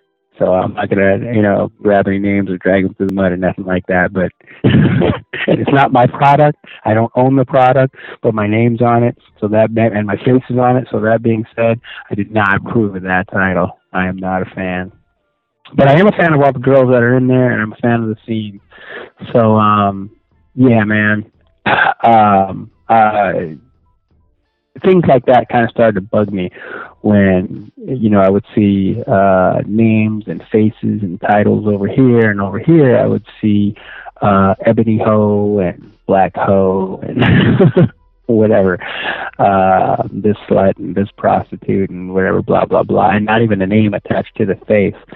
So, yeah, it was like, you know, like cattle. Like if I'm looking to see who it is, it's like I don't even know what her name is.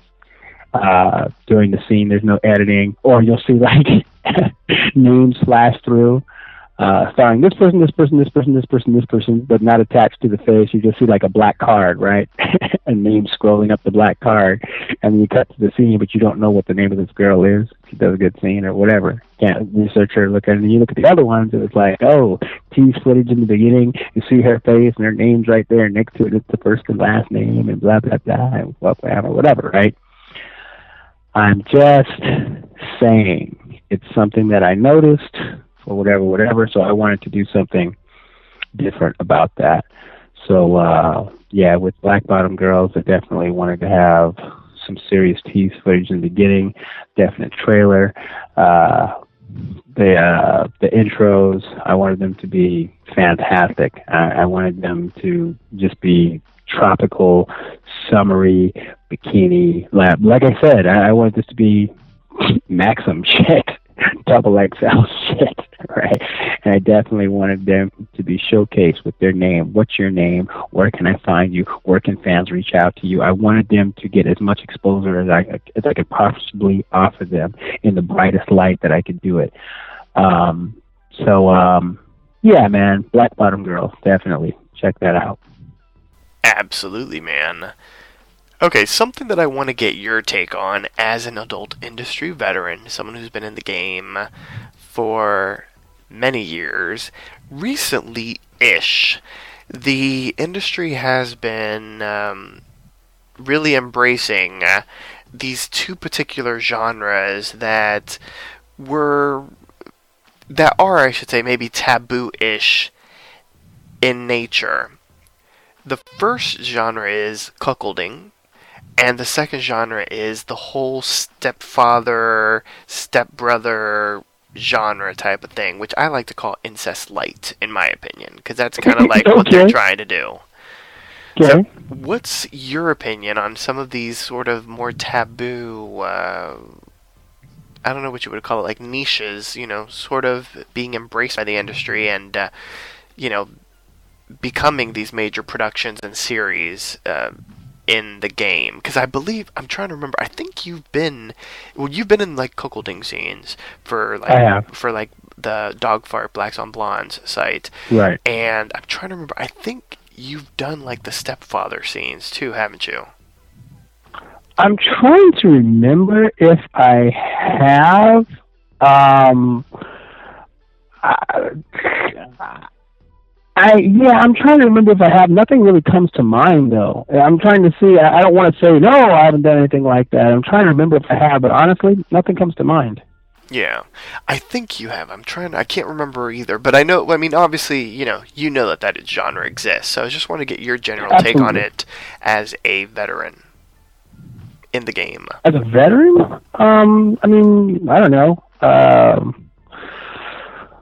I don't know that I have a necessarily a quote unquote veterans perspective of a genre that's been around, of a couple of genres that have been around much longer than I have been alive. So I guess just as a person in general, with the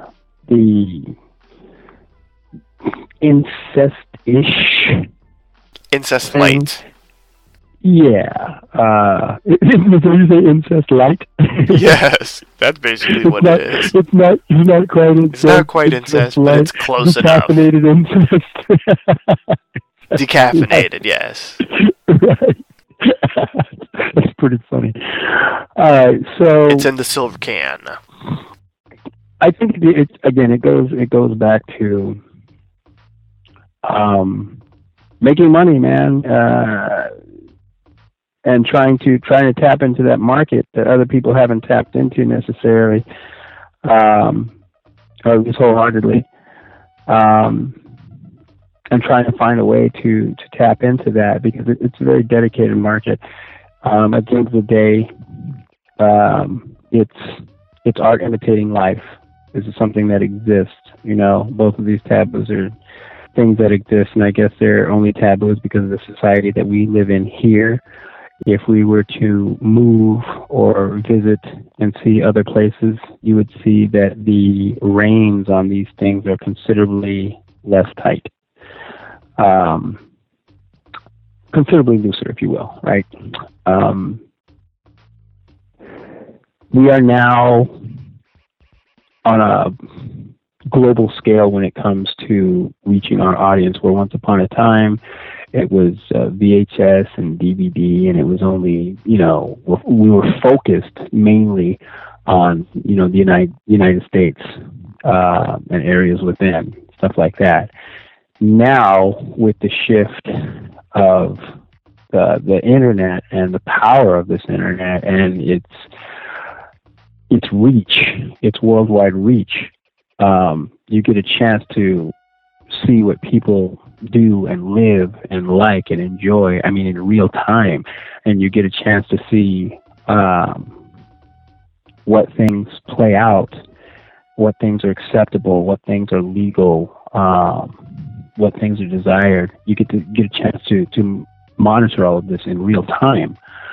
So with a little bit of research, you figure, okay, man, I know I can't get away with a whole lot of this jazz over here, but I can definitely make a lot of money on this over here because it's legal and they don't have any over here, boom, boom, boom, and they're down to pay for this jazz. So you put it together, you make your money, whatever, blah, blah, blah, because it's on the web. It's not long before it's accessible in other places. You know what I mean? The World Wide Web opens up the world it turns the entire world into an ocean, if you will, right? Which is why the term piracy is so large and so important and impactful. The web makes what used to be something so localized to the United States, it makes it now an open seas of revenue. So getting back to these specific taboos, again, really taboo here, I suppose. Well, I know it's really taboo here, but not so much in other countries. And I will leave that up to you and your fans to research, listeners to research. But believe me, these companies have done their research. So they know what is working, because that is what they're doing consistently, and it is growing, and they're making money off it, as you have seen in your demographics. So that's pretty much my take on it. It's art imitating life. They found a way to make money off of what they know people like, and found a legal way to do it, or if not a semi-legal way to do it, or at least they haven't been caught for it yet. So that's it, man. Whatever you can do to, and we've had boundary pushers before. We've had people who have gone to bat and gone to court, and some have even gone to jail to protect this freedom of speech and freedom of press, and these freedoms that we have to display and portray the things that we do the way that we do. And these things, these battles, these freedom of speech battles, even go on today. Freedom of assembly and all of these things, they go on today. Because there's just a lot of people that want to continue to protect the liberties that we feel that we should have constitutionally. And there are so many people constantly that have their own agendas that would benefit somehow by shutting down some of these protected, liberties, if you will, to further their own personal cause or conglomerate cause or whatever.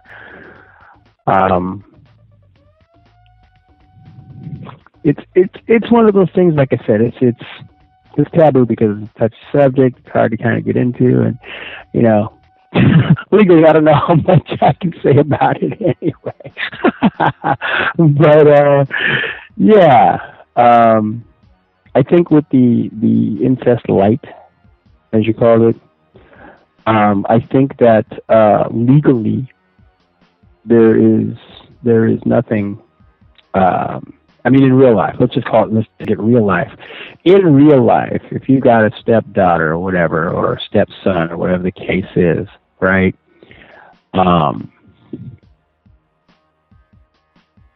It's definitely cause for divorce, but it's not a criminal matter. So there's really nothing that can be done. There's plenty that can be done civilly, I suppose, if that's the case. But legally, like criminal-wise, I don't think that there's anything criminal about it because you're not technically related. So it opens up that door, like all the drama television shows that we watch on TV about all the things that people do that they maybe shouldn't do, that are morally not right or whatever, according to the society that people would frown upon and raise an eyebrow. But as much as we see that shouldn't be happening, that's what people flock to and gravitate towards more than anything. And the network television shows are proof positive of that. So I don't see this again. It's art imitating life in that sense as well.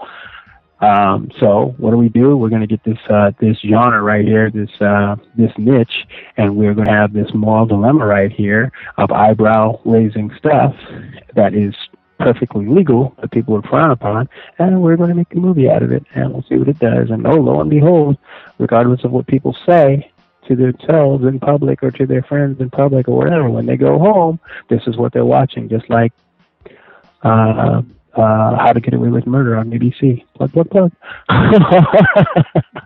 Just like everything that Shonda Rhimes puts out, right? All these moral dilemmas, this married man sleeping with the help or whatever, president or whatever, blah, blah, blah. This is what people flock to, man. Shonda Rhimes. Fantastic example of that, right? I don't see it as any different. Mm-hmm.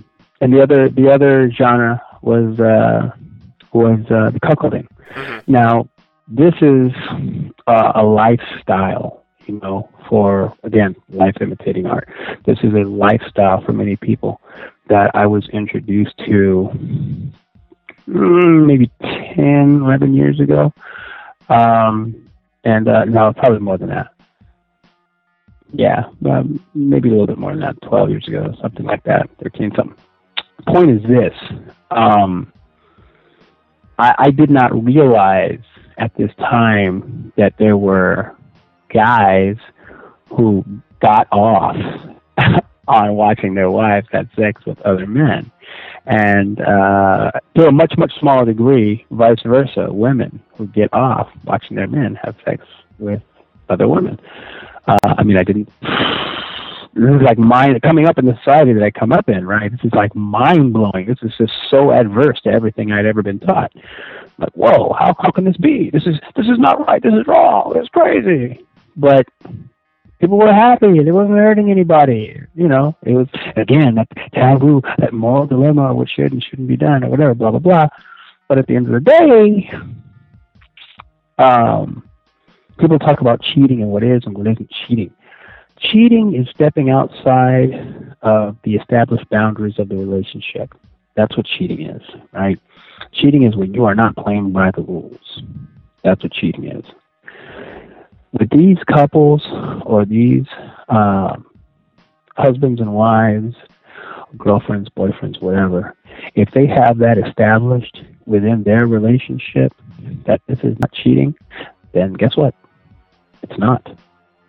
If that's what they got established in their relationship and that's what works for them and they enjoy doing it and they, do it with each other, co-conspire to make it happen, it's not cheating. So, at least not in my eyes, regardless if anybody else tells you, that's how I see cheating, man. If you guys come to a mutual understanding, you guys think that you're doing things mutually together or whatever, at least of the same mindset mutually, and you just say, hey, this is what it's going to be, and you're not stepping outside of each other's rules that you have established, you're not cheating. No matter what your rules are, every relationship is going to be different. No two people are going to have the same relationship as another two people, right? They're going to have their own things that work for them. It's only cheating when you step out of those established rules that you've set for each other. So, in the genre of this particular cuckolding, there are degrees, right? Some of it is, on one side, very amicable, very loving, very nurturing, and on the far end of that, the far opposite end of that, it's quite the opposite. It's pure humiliation, pure degradation. Right? It is abject humiliation, right? But again, that's what they're in it for whatever reason. You know what I mean? That is what they are in it for. So I have been in a couple scenes, and I've been in some scenes that are on both ends of the spectrum. Some have gone as far as to be, I would say, inherently bisexual in nature. And with that being said, that's where I draw my personal line. Right, so yeah, whatever they do after I am gone, you might have seen some things, seen me in some scenes, like I said, where that's going on. If I'm in a scene, then the guy's going to be over here, I'm going to be over here with her, and then, when I'm done with what I'm done, whatever he does after that, whatever, blah, blah, blah. But I don't have interactions with the male during cuckold scenes, or really with any scenes. I don't have interactions with the male co-stars. But that being said, it's not uncommon in the cuckold scene for a male to take on, for the cuckold, if you will, the cuckold male to take on a bisexual role. And I guess that being said, you'd have to say that the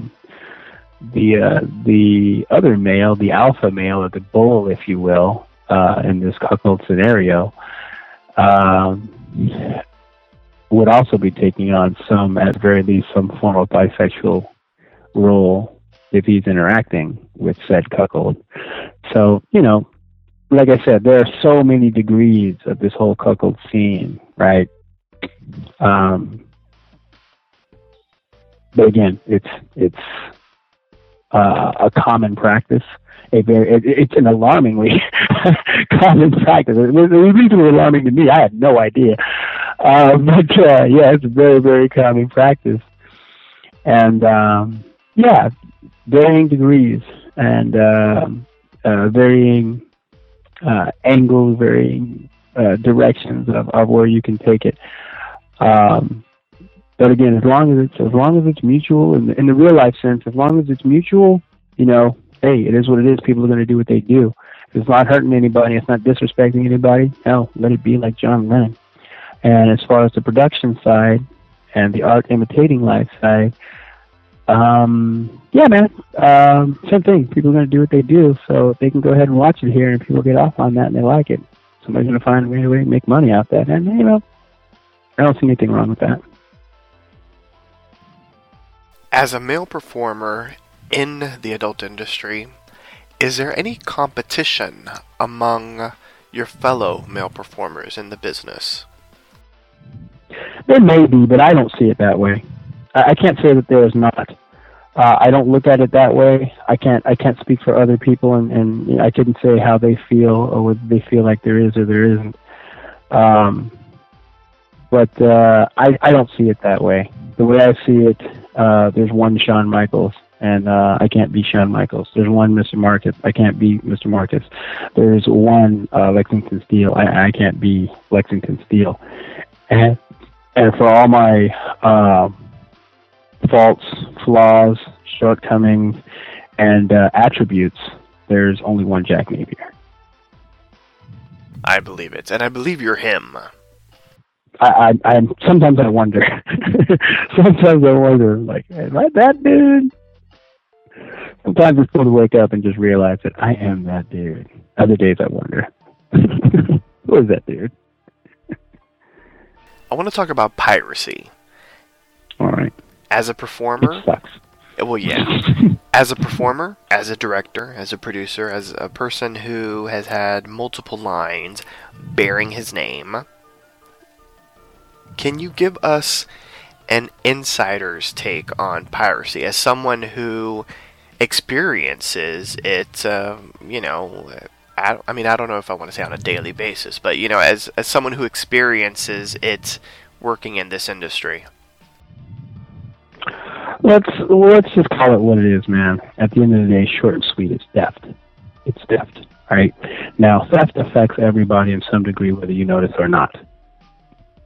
That's a proven thing. Whether you're if there's something, a commodity that's been set up to make revenue, and it's not making revenue due to the fact that somebody's stealing it, that's going to affect everybody that has something to do with that, everybody who depends on that to some degree.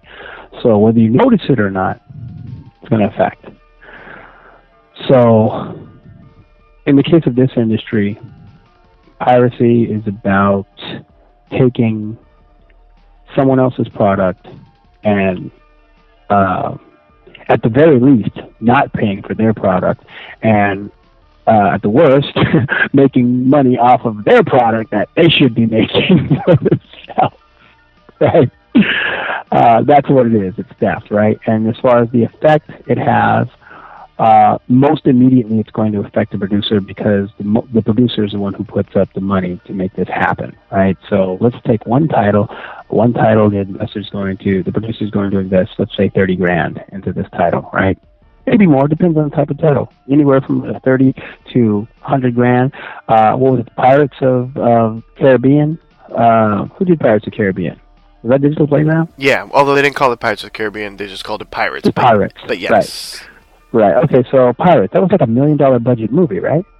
It's pretty crazy, right? Yeah. $1 million budget. It's kind of a big deal, right? They had CGI skeletons. Oh, it was amazing. Yeah, it was very much like Pirates. Yeah. It was very much like the Johnny Depp inspired movie, or you can see that this movie was inspired by Johnny Depp. So the Johnny Depp cast movie. Very much. Like you said, right down to the CGI, right down to it was very impressive. I was very impressed. That was a very well made movie. Especially considering everything that was done with $1 million budget, it's fantastic. Fantastic. Gotta take my hats off for that. Anyway,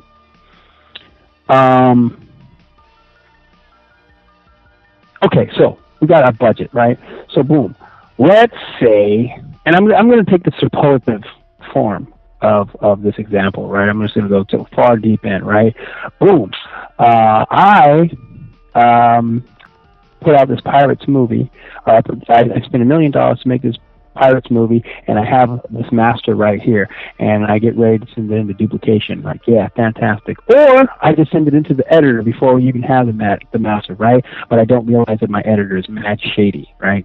And my editor, he's got that underground download hookup, like, yo, son, I got these movies, man, fresh cut, I edited it myself. You know what I mean?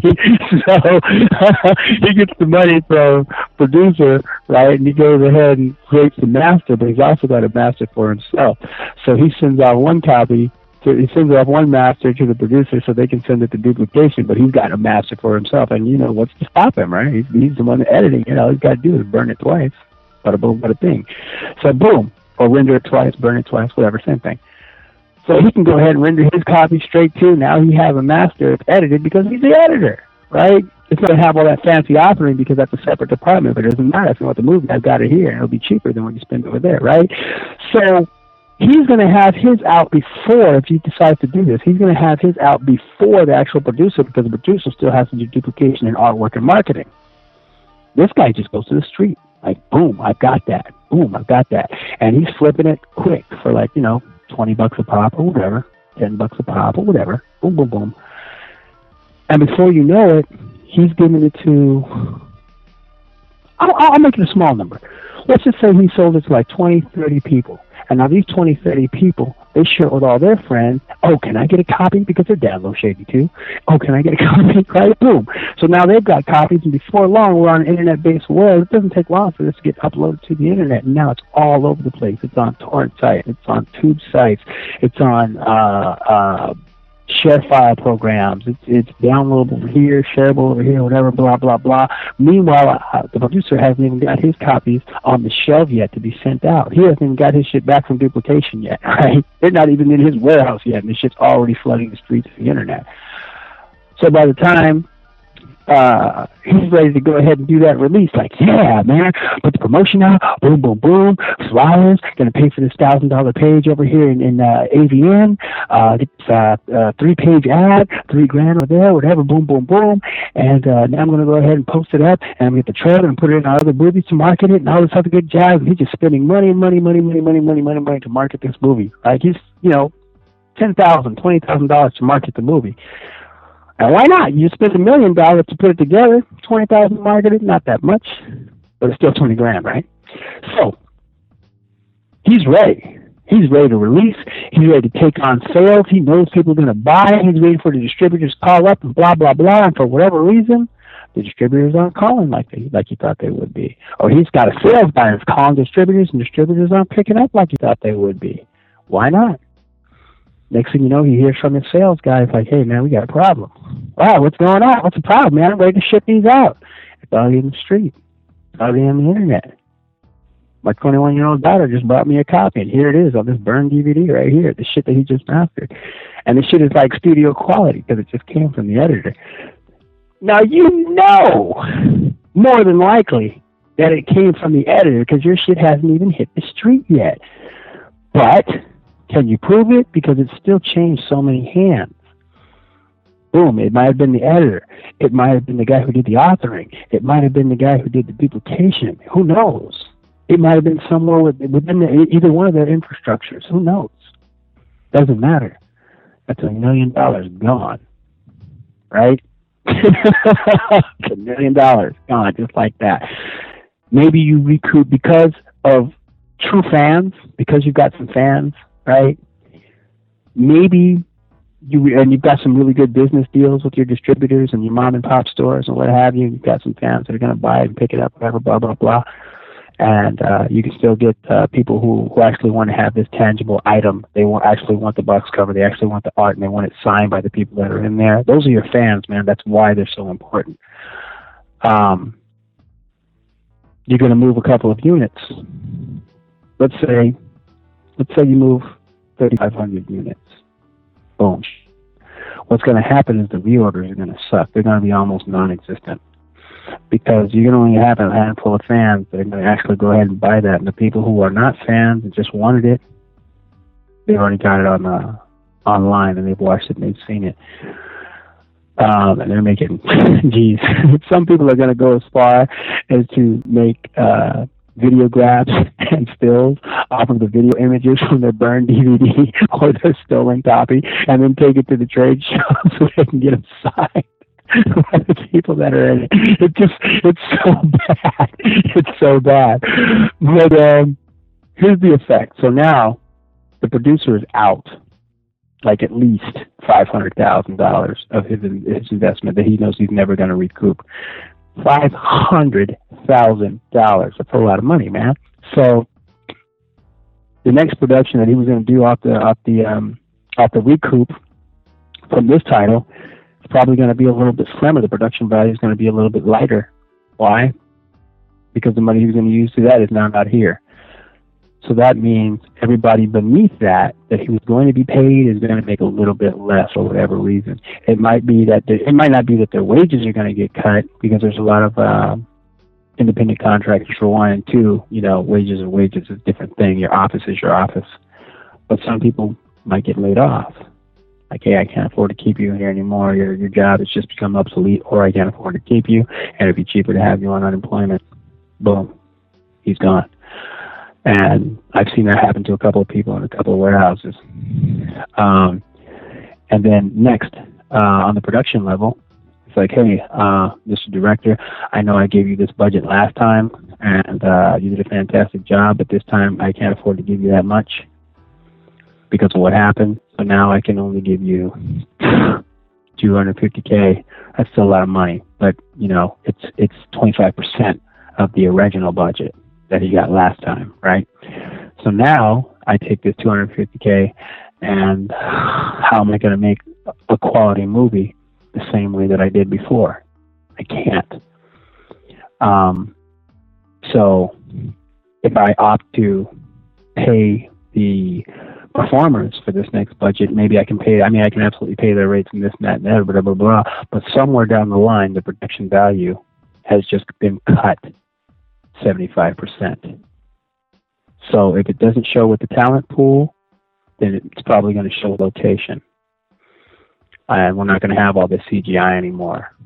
And we're not going to have all this fantastic locations anymore. And we're not going to have all this fantastic dress setting. And we're not going to have catering on the different sets. And instead of going to these lavish locations for these amount of days, we're going to have to wrap stuff up a lot faster now. Everything just got cut 75%. And that's just on one thing. Same thing happens again. I'm just mentioning two instances now. The same thing happens again. It's going to have the same rippling effect. And each time, gradually, I'm going to be able to do less and less because I'm continually taking hits from this piracy. Give it 3-4 generations, and now, now you're hitting your talent like, hey, I can't afford to pay you what I paid you, in Pirates. Would you be willing to work for this or whatever, blah, blah, blah. And initially, this may be the first time the talent's hearing it. They might be like, nah, I can't do that. It wouldn't be good for me in my career. It's not a good business move, whatever, blah, blah, blah. Well, here's the thing. The piracy doesn't just affect that one person, that one time, that one company. It happens to the entire industry. And it has been happening for 4 generations, right? So because of that, as we stated earlier, a lot of companies have fallen away. A lot of people's rates have dropped. Shooting, when it was much more often once upon a time, has fallen away to shooting less often and outsourcing a lot of content and making a lot of compilations of existing content instead of shooting new content, simply because can't afford to do it anymore, because people aren't buying it anymore. So that's the short-term and long-term spread-out effect of what it does. At the end of the day, it's thievery. It is. And I'm not trying to say, hey, you guys can't do this and you're bad and you're evil. I don't know what side of the fence you swing on, so I'm not, pointing a finger at this person or that person. And I'm the last person to do it either because, I was not always squeaky clean citizen that I am today. Once upon a time, I was definitely that guy who was doing more than just, making bootleg copies of DVDs. I was doing a lot more once upon a time. So it's far be it for me to point a finger at anybody. But if you want to know what it is and what it does, that is what it is, and that is what it does. So that is probably another reason why you're seeing certain genres take to the dance circuit the way that they do, because it's right there. You know what's going on right then and there. It's cash in hand, cold hard. There is no piracy. there's no piracy in the dance circuit. That's for damn sure. So yeah, man. Unless we find another way, another medium, or another way to get content out to the viewer that is not so digital or digitized, it's going to continue. Or you've got to find a way to... See, the thing is this. Each time you try to find a way to safeguard something, whoever came up with the security is going to have a back end, right? Whoever came up with the security for your safeguard, whoever designed it, is going to have a way to get past it. So let's say I go ahead and I design this safeguard. Boom, boom, boom, right? Now you guys can pay me all this money and you don't have to worry about your content. Now everybody's got it, right? Everybody's safe and secure. But I want more money. So now I show other people how to get past it. And then I develop another safeguard. This is what the phone companies did. I don't know if you remember that. But once upon a time, do you remember when people used to sell phones and phones were really expensive? Mm-hmm. Yeah, they don't sell phones anymore. Now they sell service. Do you remember when they first did the Star 69 when you can call people back? Yeah, and shout out to Star 69. Right? Okay, so then it was like, okay, well, we've got a way to take care of that. We'll just do the Star 69 blocking. We'll sell you Star 69 blocking for this much, whatever, blah, blah, blah. I'm like, cool, nobody can Star 69 me, now I can be this and that, blah, blah, blah, right? Or you would call, people would call and they'd be stupid on the phone or whatever, and you wouldn't know how to know who it was. So now, boom, we're going to come up with caller ID. Oh, caller ID. So now you know who it is when they call. So now you can call them right back even without Star 69. You can just call it directly, right? And then the next service was, oh, caller ID blocking. You know what I mean? It just goes back and forth and back and forth. Turn one switch on, turn another one off. Then turn this switch back on, and then turn another one off. You know what I mean? And that's basically it, and they continue to charge you for the same thing. So it's a no-win situation as far as digital media. So until, which again would explain popularity of the dance circuit these days. So until we find a way to come up with a medium that is not so easy to download digitally, I don't know, man. We're going to go back to the laser disc per se, but I mean, hey, wouldn't that be something? Shout out to laser discs. Laser disc, right? See porn on laser disc again. Wouldn't that be amazing? Because you can't take a laser disc and stick it into your computer, can you? You can't just put it back in your laptop and start duplicating stuff. It's a laser disc. But that would be something, man. Porn on laser disc. Start that record collection up again. Oh, yeah. Yeah. Something that I want to discuss with you now is something that we chatted about during our interview on my original blog site, PapiChulosBlog.com. You gave a really great answer, basically to the haters out there, and that's why I want to ask you it now that the haters can actually hear you. They don't have to read all that shit. They can hear Jack Napier telling y'all off. Or at least giving you guys the business, as they would say.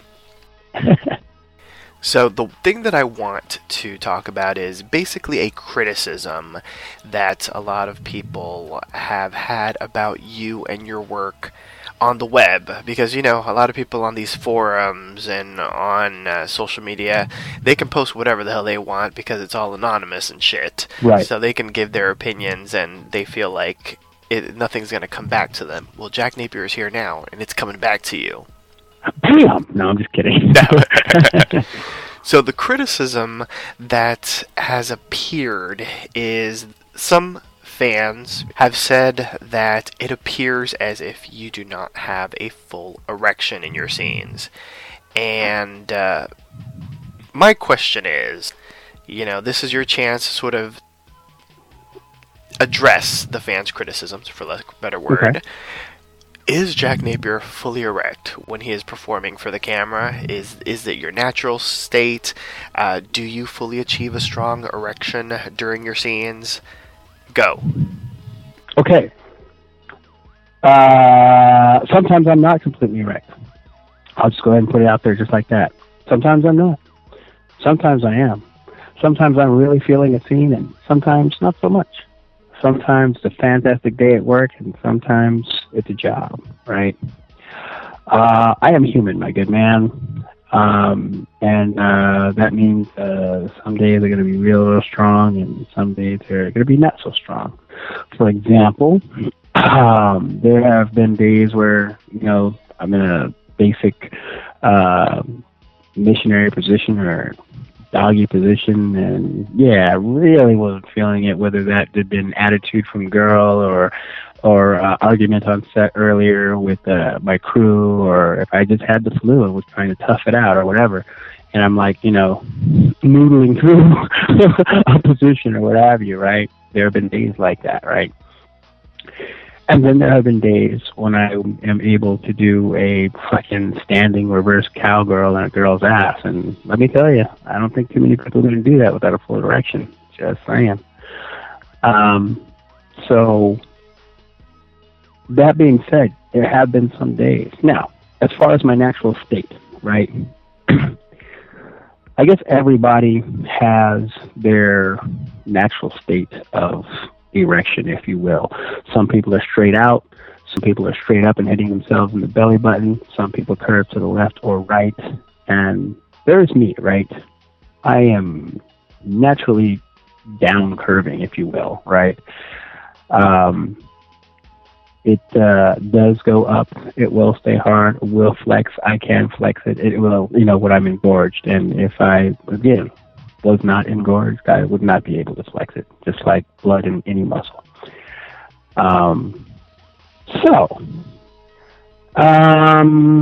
There's also that.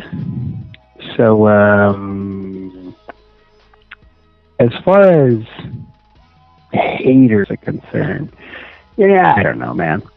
Some people have said, you need to take these pills, and you need to get this, and you need to get that, or some Viagra, or this, whatever, blah, blah, blah. It's not my thing, right? I'm not going to be doing Viagra, I'm not going to be taking pills, and Cialis, and all this other good jazz.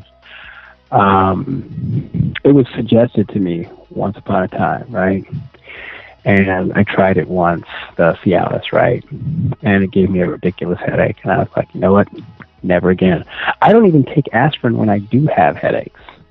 I tried to bend for the sake of professionalism and all that, and it really gave me a serious, serious headache. And the cool thing about Cialis is that Cialis is supposed to work over a period of a couple of days, whereas I guess the Viagra is supposed to work for a couple of hours. Cialis is supposed to stay in your system for a couple of days. So I had a headache for a couple of days. It sucked. So, I was done with that. I'm like, I'm good. Whatever. I'm just going to be what it is. I'm going to pick girls that I'm attracted to. I'm going to set up scenes that I like to do.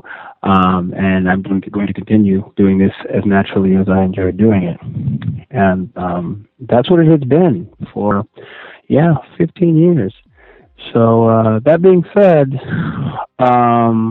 whether I am fully hard or not fully hard, I'm still able to go through super young, super tight girls, go through 4 positions, 5 positions, whatever the hell the case is, and fuck nonstop for about 45 minutes if I need to. Like I said, I've been able to do that for, many years. So hate as you will. I know for a fact that there are not too many people that are able to do that, whether they can maintain full erection every single time or not, or else you would see so many different guys, and so many other people filling that spot or what have you, right? There is a reason why you see the guys that you see in this business. It's because not everybody can do it. That's it. The reason you see the same guys is because we're the guys that can do it. That's it.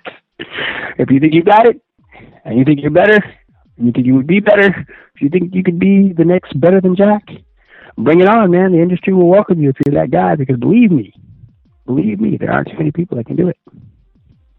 And I approve of that answer. Was my last answer in the blog more hateful? I don't remember how I answered it last time. I think you answered it like that. I think you answered it like that. But I think. Oh, okay. I think it was diplomatic, which I liked. Oh, okay. It was good. Okay. But I just thought it was I thought it was a good answer, so I was like, let me have you repeat it.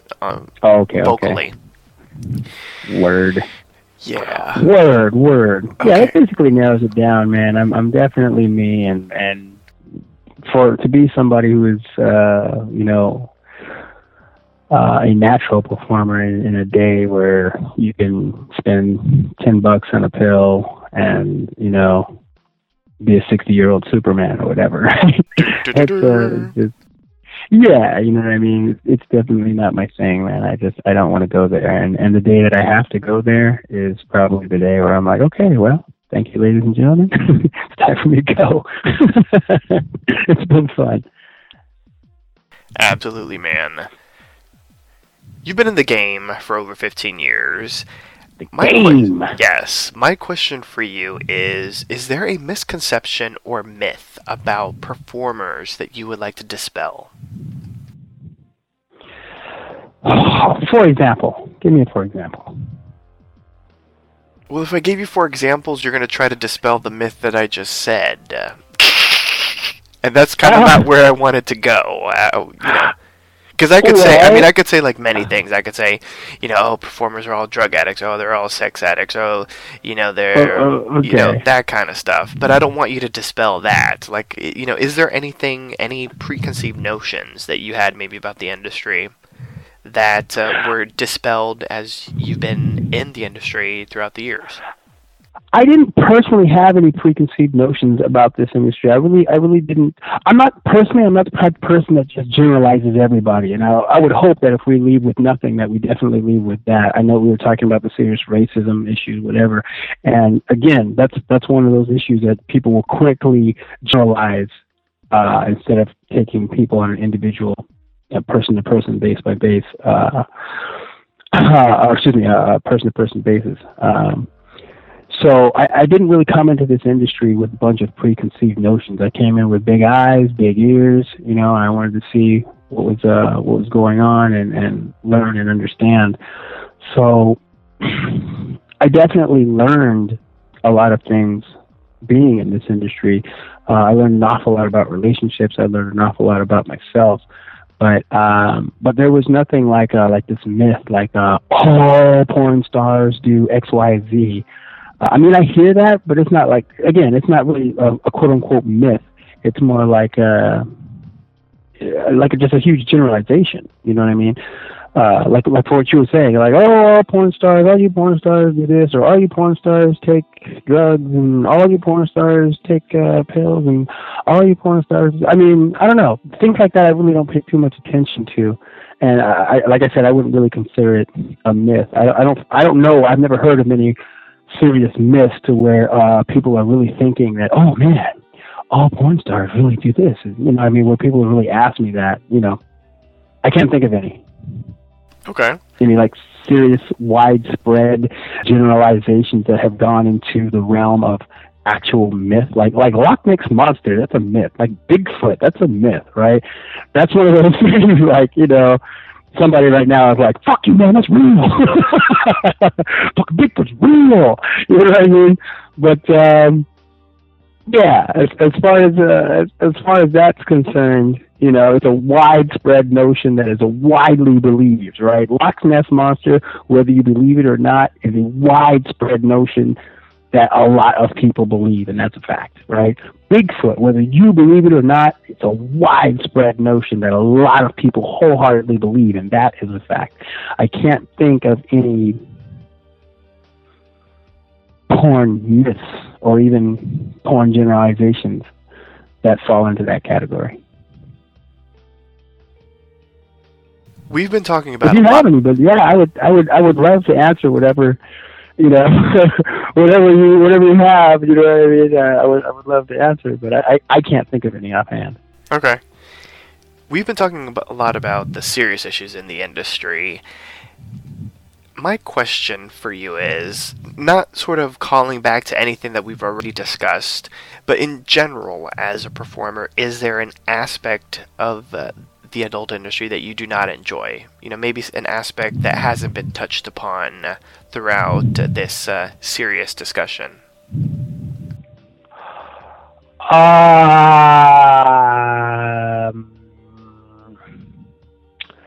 There's, on the business end, man, there's porn bullshit. You know what I mean? There's bullshit. But again, it's like a life thing. Things like this are not just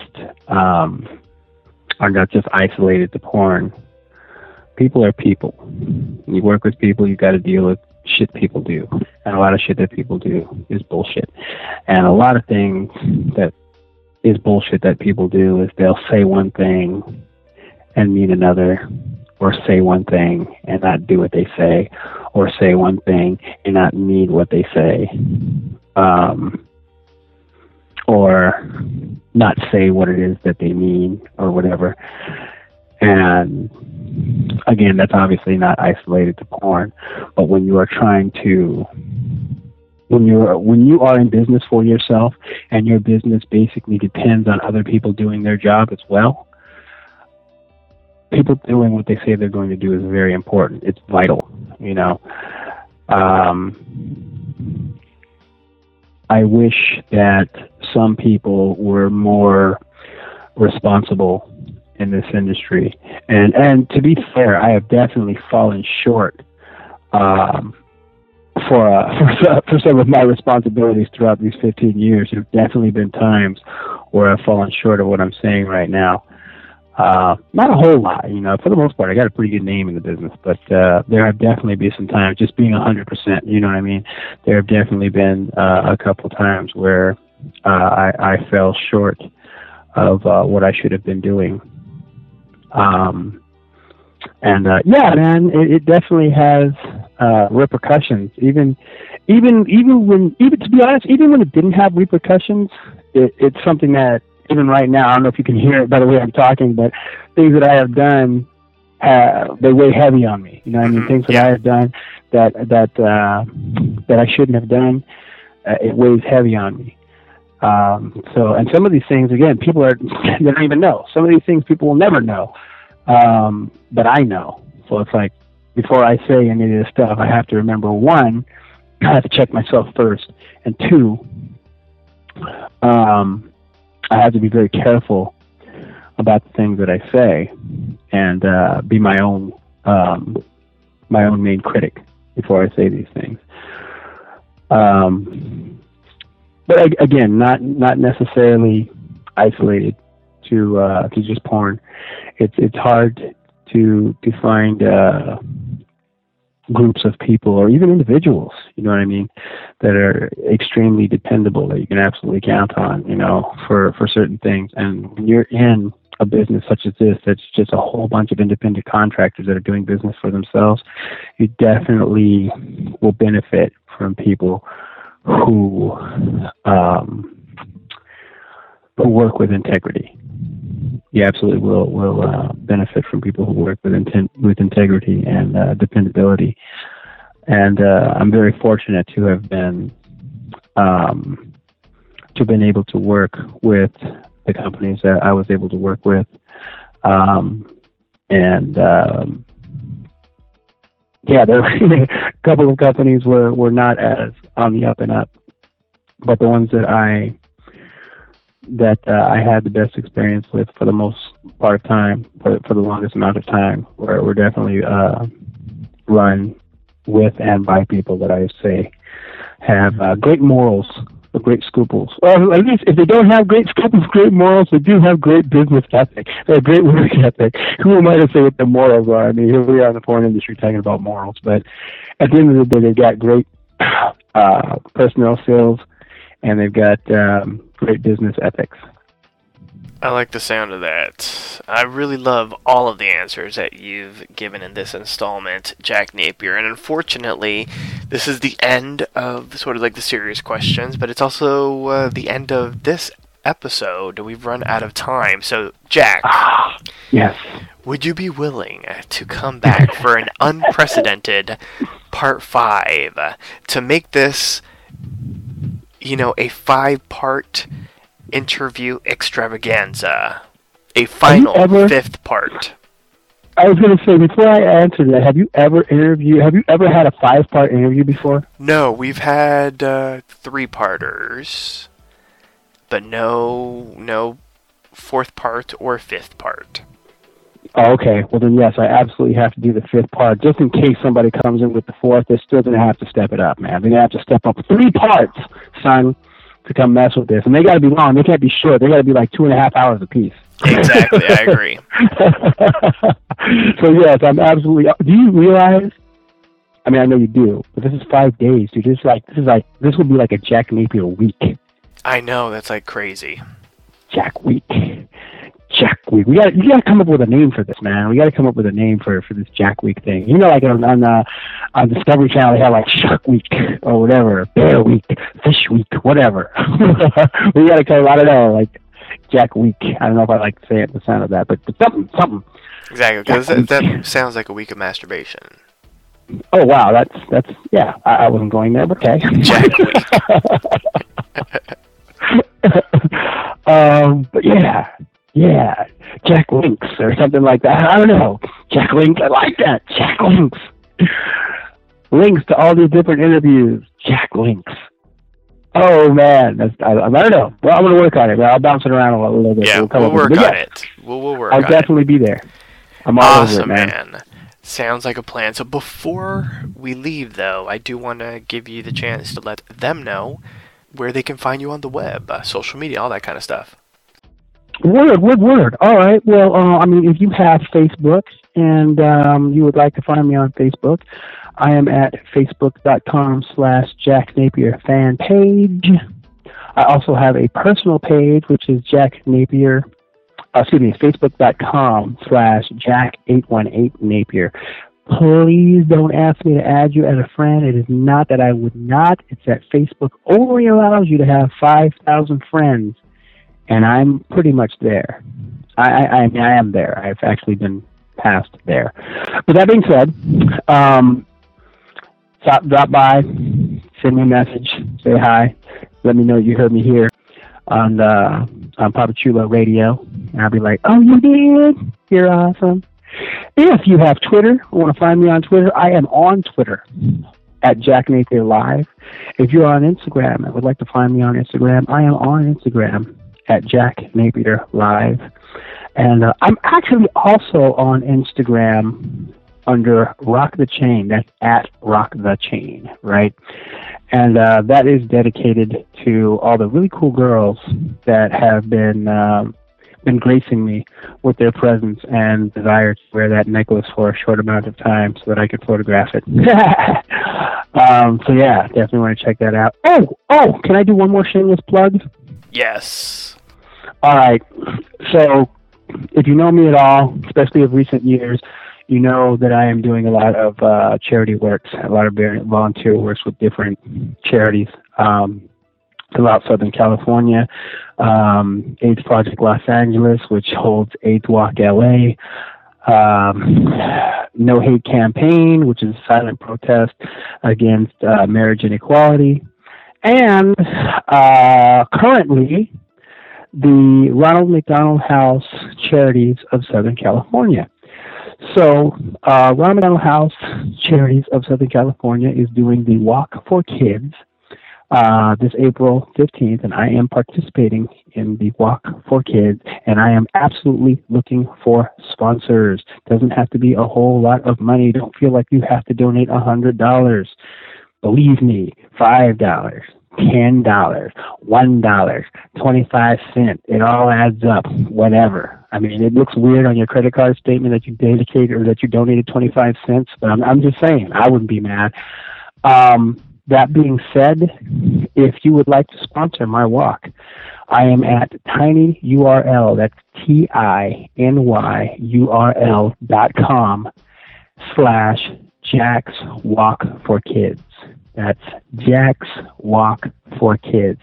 tinyurl.com/Jack's Walk for Kids. All proceeds will go to the Pasadena Ronald McDonald House. And I will be I'm trying to figure out whether I'm going to actually walk, or if I'm going to DJ there at Exposition Park in Los Angeles. If it's raining, then I'm going to walk because we're going to be doing it rain or shine. But if it's sunny, I might actually set up my turntables and DJ for a couple hours out there for the people who are actually doing the walk and help motivate them along their pathway. I don't know. Maybe, you know what? You guys let me know. Donate and let me know what you would like to see me do. Jack, should Dad DJ or should he walk? You guys let me know. Fantastic, man. Well, certainly, I want to thank you so much for coming back, not just for part 1, not just for part 2, not just for frickin' part 3, but for part 4 and agreeing to a 5th part. Thank you so much, man. Not at all, my good man. Thank you for having me. You're welcome. And listeners, I certainly want to thank you so much for staying tuned with us and for coming back for part 4 and hopefully downloading the other parts as well. Thank you for tuning in to One-on-One with Papi Chulo. Tune in for brand new episodes of One-on-One with Papi Chulo every Wednesday and Thursday at 10 p.m. Eastern, 7 p.m. Pacific. Unless it's Jack Napier week, then that means Monday through Friday. You can download this episode and many more by visiting PapiChuloRadio.com/archives. Registered users will gain access to the Papi Chulo Radio archives of previously aired broadcasts. With that, Jack Napier and I would like to wish you and yours a wonderful night. Good night, listeners. Good night, listeners. Let's go.